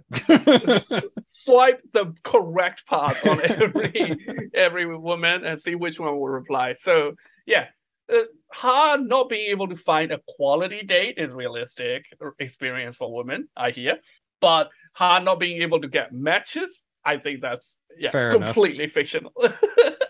Well, it seems like she didn't really put a lot of effort into it at first, like when she was as Jennifer. It doesn't matter, dude. Like, like all I'm saying is whoever see her profile is just going to be swiping right or left, whichever is the correct one. I know the joke is that she just put her like corporate but she's corporate profile pic on it, but she still looks still like attractive. Yeah. I guess, oh no, a woman in a suit. I don't know. Then again, maybe that is kind of realistic. Oh yeah, shit, maybe. If anything, the fact that the guy didn't react badly to her saying she's a lawyer is maybe unrealistic. Because I think he would have gotten mighty defensive at that point. Possibly, yeah. I did find it kind of heartbreaking when the one that she did end up that did end up spending the night at her place when he see Jen. Oh, come on. She had to know that was coming. Like that guy was way too good to be true. She had to have seen it because like everything was set up in such a way that he was just giving the perfect responses. Like this guy was either just looking for a one night stand and doing everything he knew he had to do, or he was only really interested in her because she was She-Hulk. Like, and the fact that she didn't know that just makes her naive to like. It seems really obvious to me that was the only way that was going to end. It was still sad. It's still a little sad. Like she made breakfast and that orange juice. I know. Yeah, I know. You can still be looking for a one night stand and not be a dick about it. That's true. He was kind of an asshole about it. He's just like, okay, I'm gonna go. I think it was extra sad when the doorbell rang and she thought he came back. Oh yeah, that kind of yeah. I did like the process server though. He was cool with it. He's like, yeah, okay, I'm a process server. You're right. That's his second cameo. He also cameo as one of the Tinder matches that she swipes on. Oh really? I didn't notice that. Because he is the husband or partner, I don't know if they're actually married, of one of the She-Hulk writers. Oh, okay. That makes sense. And on the Tinder profile, he's the one who's dressed like a sailor and he's holding a cat. Oh, okay. Yeah. I remember that picture. Guy. Yeah, okay. I didn't know that. That's funny. Yeah. I like to think even in universe, it's the same guy. Like, they talked on Matcher, but it didn't hit it off, and the next day he delivered. It's funnier. But yeah, I hope the dating subplot is ongoing throughout the. I think it will be. Yeah. I don't think this is funny. Like a one and done. I think they're going to keep going with it. Well, I think it's also like trying to show that she, even though she's still the same person, she's not like Hulk Like, she doesn't have a split personality. She's still having trouble with the Jen and the She-Hulk persona. Yeah, there's still a duality she's got to deal with. Yeah. Right. And currently she doesn't own, like, that's where the rest of the story arc is clearly going, right? With Titania suing her for the shield. Yeah. She doesn't own that She-Hulk persona yet because she keep rejecting it. This episode was the first episode where she was like willing to say that she was She-Hulk, that it was her name. Well, it looked like she was just now starting to make peace with it. And then of course now she's gonna have to fight for it. Yes. So yeah, like clearly character development arc of this season is going to be her at the end accepting that I'm She-Hulk. You know, like, I'm gonna own that identity, and I'm gonna own everything that comes with it. I'm a lawyer, I'm a superhero, I'm both, and I think that's where Daredevil come into it. We'll talk more about it when we talk about what we think the future is going. But let's talk about the breakout star of this episode, Madison, with 2 N's and a Y, but not where you think it is. Think, yeah. It is exactly where I think it is. Where else can it be? Oh man, she was so fucking funny. That was like, oh, that was so well done. Yes, she's just living her best life, man. She's out there. Yes, and it's another sign that this show is actually written with women audience in mind. Not just from the male perspective, because she's funny, she's a joke, like she's a bit of a mess, right? Yeah, but they're not like putting her down. Like, she's still like one is slightly annoyed with her, but like by the end they're still friends. Yeah, he still takes her out for froyo even after saying no. It's like, okay, fine. Yeah, like she's a mess that's like, yeah, she's lovable, you know. She would be fun to hang around with. She's awful, but she would be fun. Not every weekend. No, not all the time. Definitely in small doses, for sure. Oh man, that magic show where she's like, she turned around and there's heads on the pike, and she's like, ew. And she was obsessed that the roses didn't have a smell. Yes. Yeah. And when she says it again in courtroom, Donnie is like, how dare you? He doesn't want her revealing that they're fake roses. So have you heard all the stories, all the theories about Madison? I've heard the theories that she's now in debt to Mephisto. I've heard that. Yeah, that's an obvious one. But I think that's a troll. I think that's 100% a troll that the show is pulling on us. If it is a troll, I hope it's the other way. I hope he did sell her soul to not Mephisto, but like, I want her to be the first Ghost Rider in the MCU. Can you imagine? Awesome. even for like just an episode, even all these people arguing whether or not Johnny plays or the new Ghost Rider. I'm sorry, I forgot his name. Like, I actually prefer the new Ghost Rider, but I forgot his name. Whether or not which one should be the first Ghost Rider in the MCU. And this fucking Jersey Shore girl called Madison is the first Ghost Rider. I would love it. And the way this show has been trolling people, I wouldn't be surprised if it it would be in keeping with the tone of the show. Yeah. Season finale, Madison with a flaming skull, like riding like a moped. Just give that to me, please. I'm begging you. That's pretty good. And there is a theory that she is a lesser known villain called Madam Sin. Okay, I haven't heard that one yet. Who does have a deal with Mephisto. I mean, she doesn't remember the deal, so it could be anything. She just remembers talking to a goat. Something about 6 drops of blood. I don't know. Yeah, she took 6 drops of blood. I can't say the term of the deals. Oh, he will reap the souls of me and everyone I love. Whatever. But I hate drama. My favorite is when she said, I think his name was Jake, and the manager to Donnie is like, I know Jake. And I don't know what that means. I don't know if he's senile or if he's met this demon. This show is funny. Anybody who says otherwise is insane, or like it came into it wanting to hate it. Pretty much. I think a lot of people went in expecting to hate it and wanting to hate it. seriously though, there is some truth behind like there have to be modern medicine, right? Because when she said she made a deal with whatever this demon goat person Jake. called Jake. We'll just call him Jake. But she's extremely drunk, so none of this could be true. That she be sent back to her realm, but they sent her back to Wong. Like, that's weird, right? I know she doesn't remember her address. I don't know. I think maybe like whoever she made the deal with was just done with her. It just had enough. Like I said, small doses. Yeah, but whoever sent her know where Wong is, right? Because she doesn't know who Wong is. She wouldn't have requested, "Can you send me back to the Sorcerer Supreme?"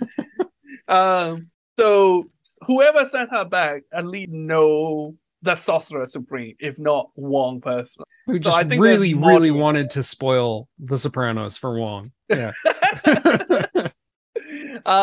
Look, I want Wong and Medicine spin-off.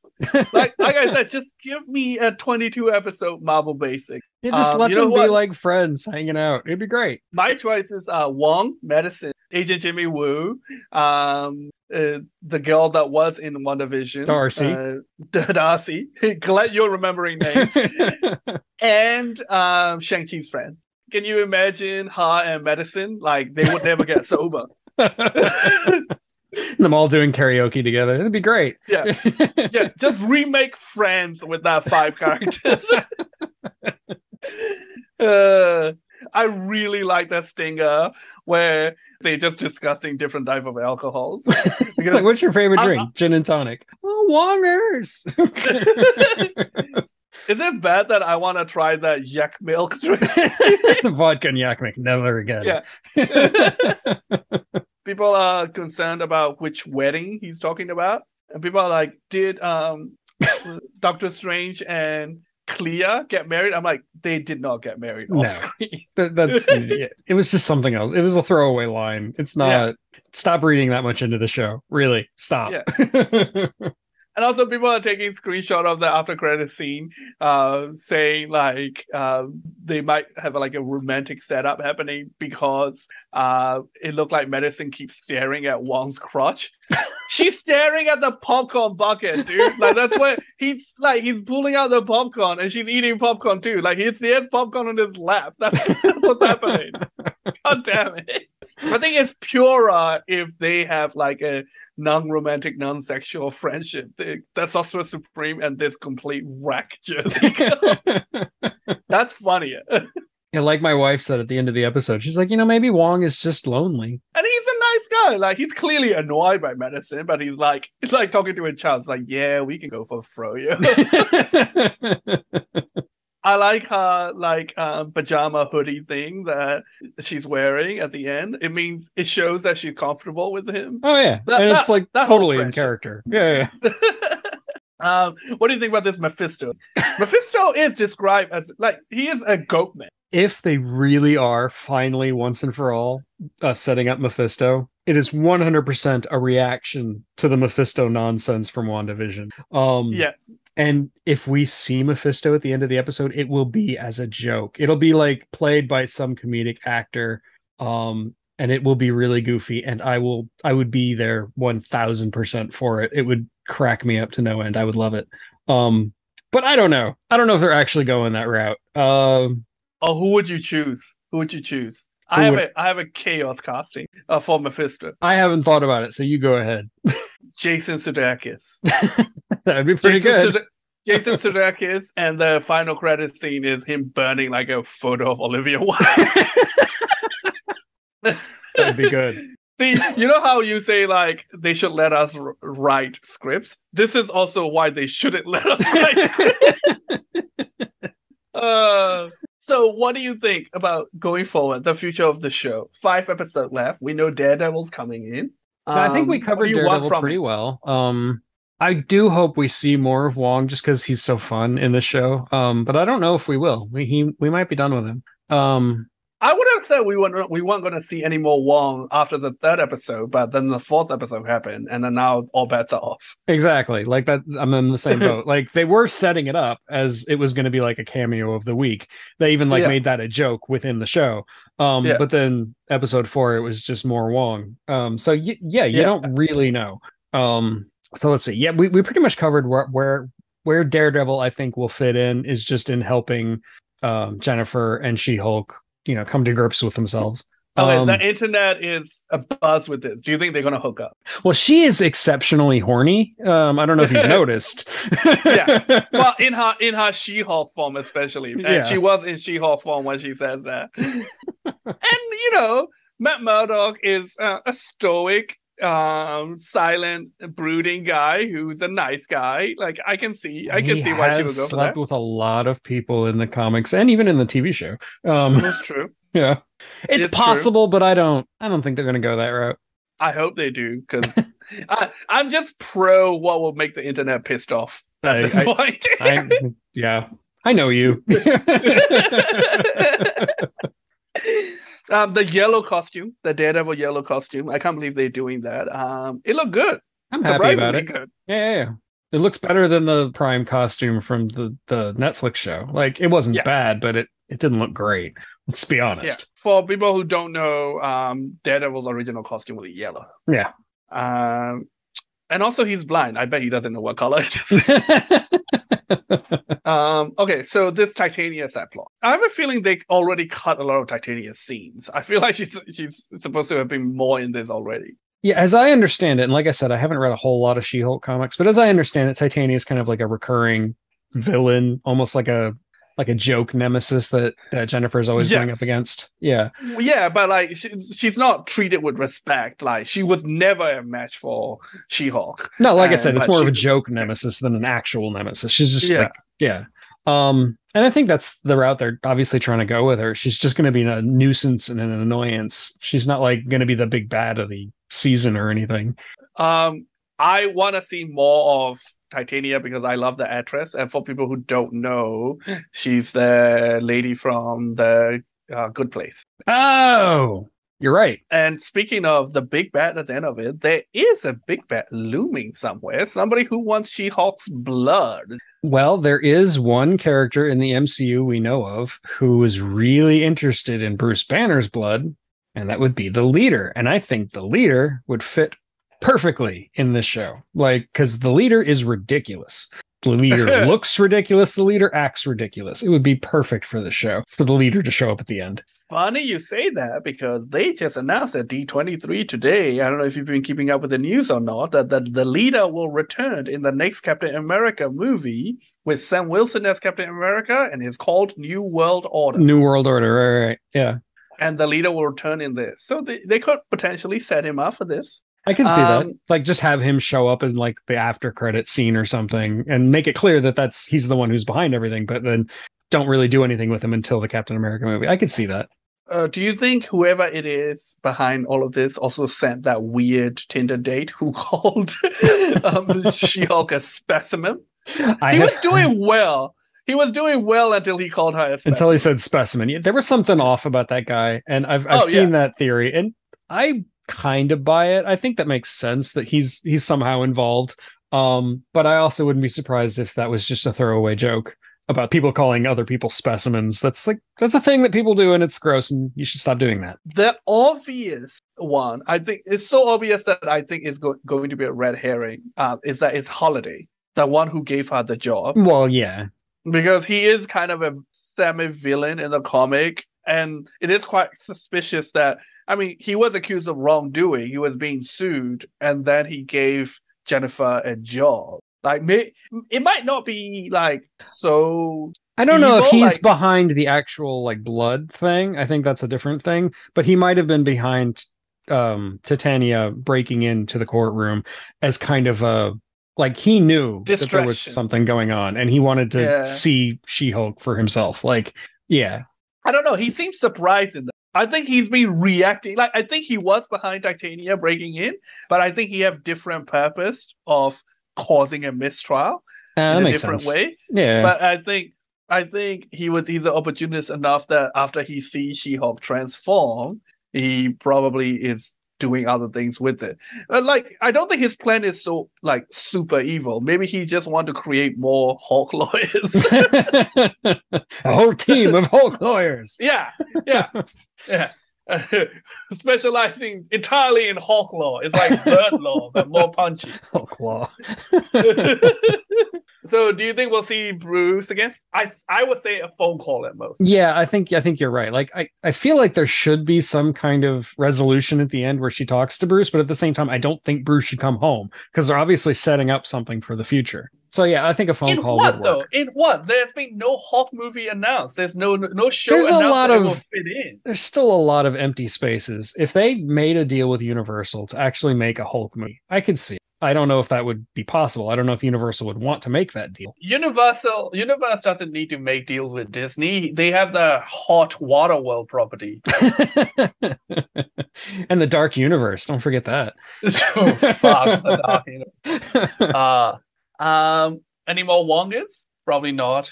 Maybe. I don't know. It's possible, but I don't think so. Like, I think they're done with Wong. I think they're going to move on to Daredevil, and then there'll be somebody else after that. Jessica Jones? I would love to see Jessica Jones, because Jessica Jones is probably my favorite of the Netflix Marvel characters. I mean, I like the Daredevil show. I think the Daredevil show was the best show, but Jessica Jones was awesome. I think Jessica Jones is the best show.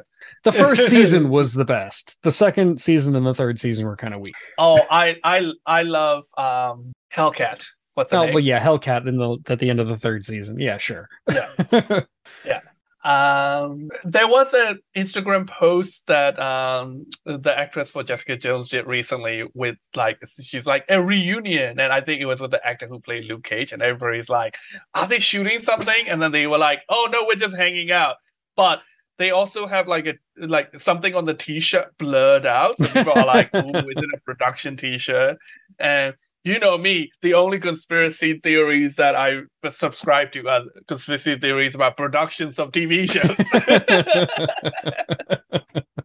So yeah, I wouldn't be surprised if Mike Coulter and Christian Ritter are actually being brought into the MCU, and this is just like, it's half a publicity stunt and half an announcement, but kind of like in the background. Yeah, I wouldn't be surprised. Yeah, look, that 18-episode Daredevil show, they have to put something in it. I don't know how they're doing that, but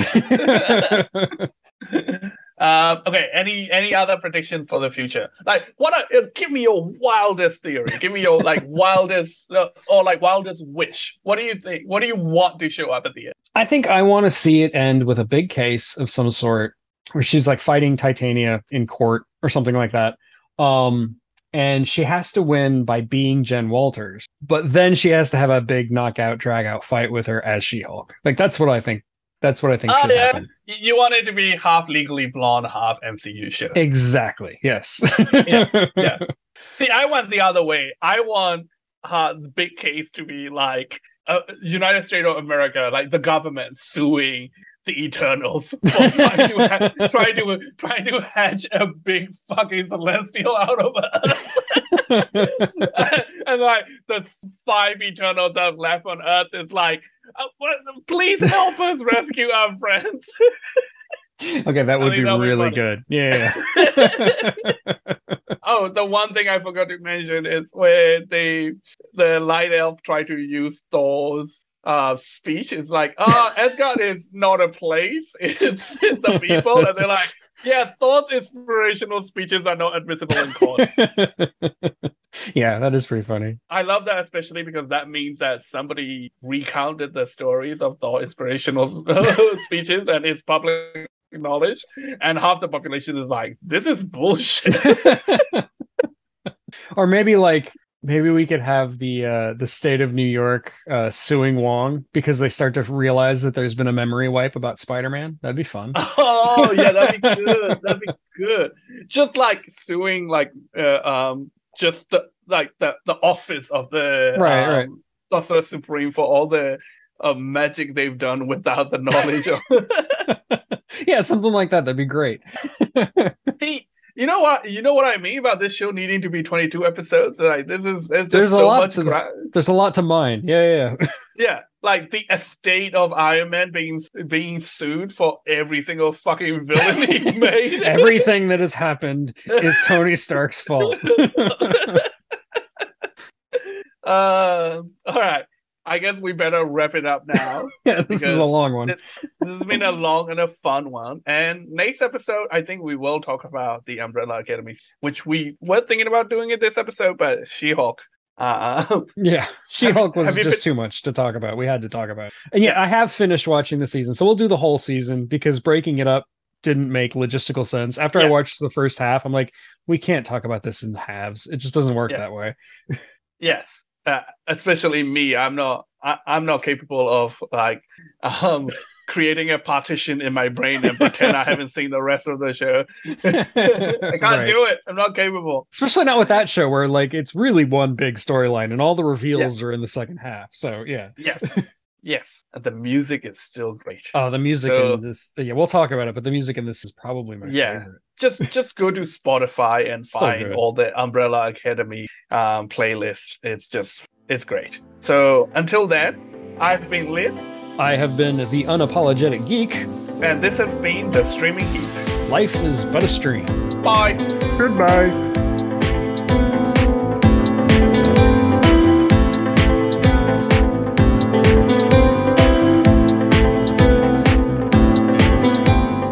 For a second, when I looked at the screen, I thought you were gone because all I could see was your red hair against your red chair. I'm like the Predator. I'm camouflaged. You're invisible.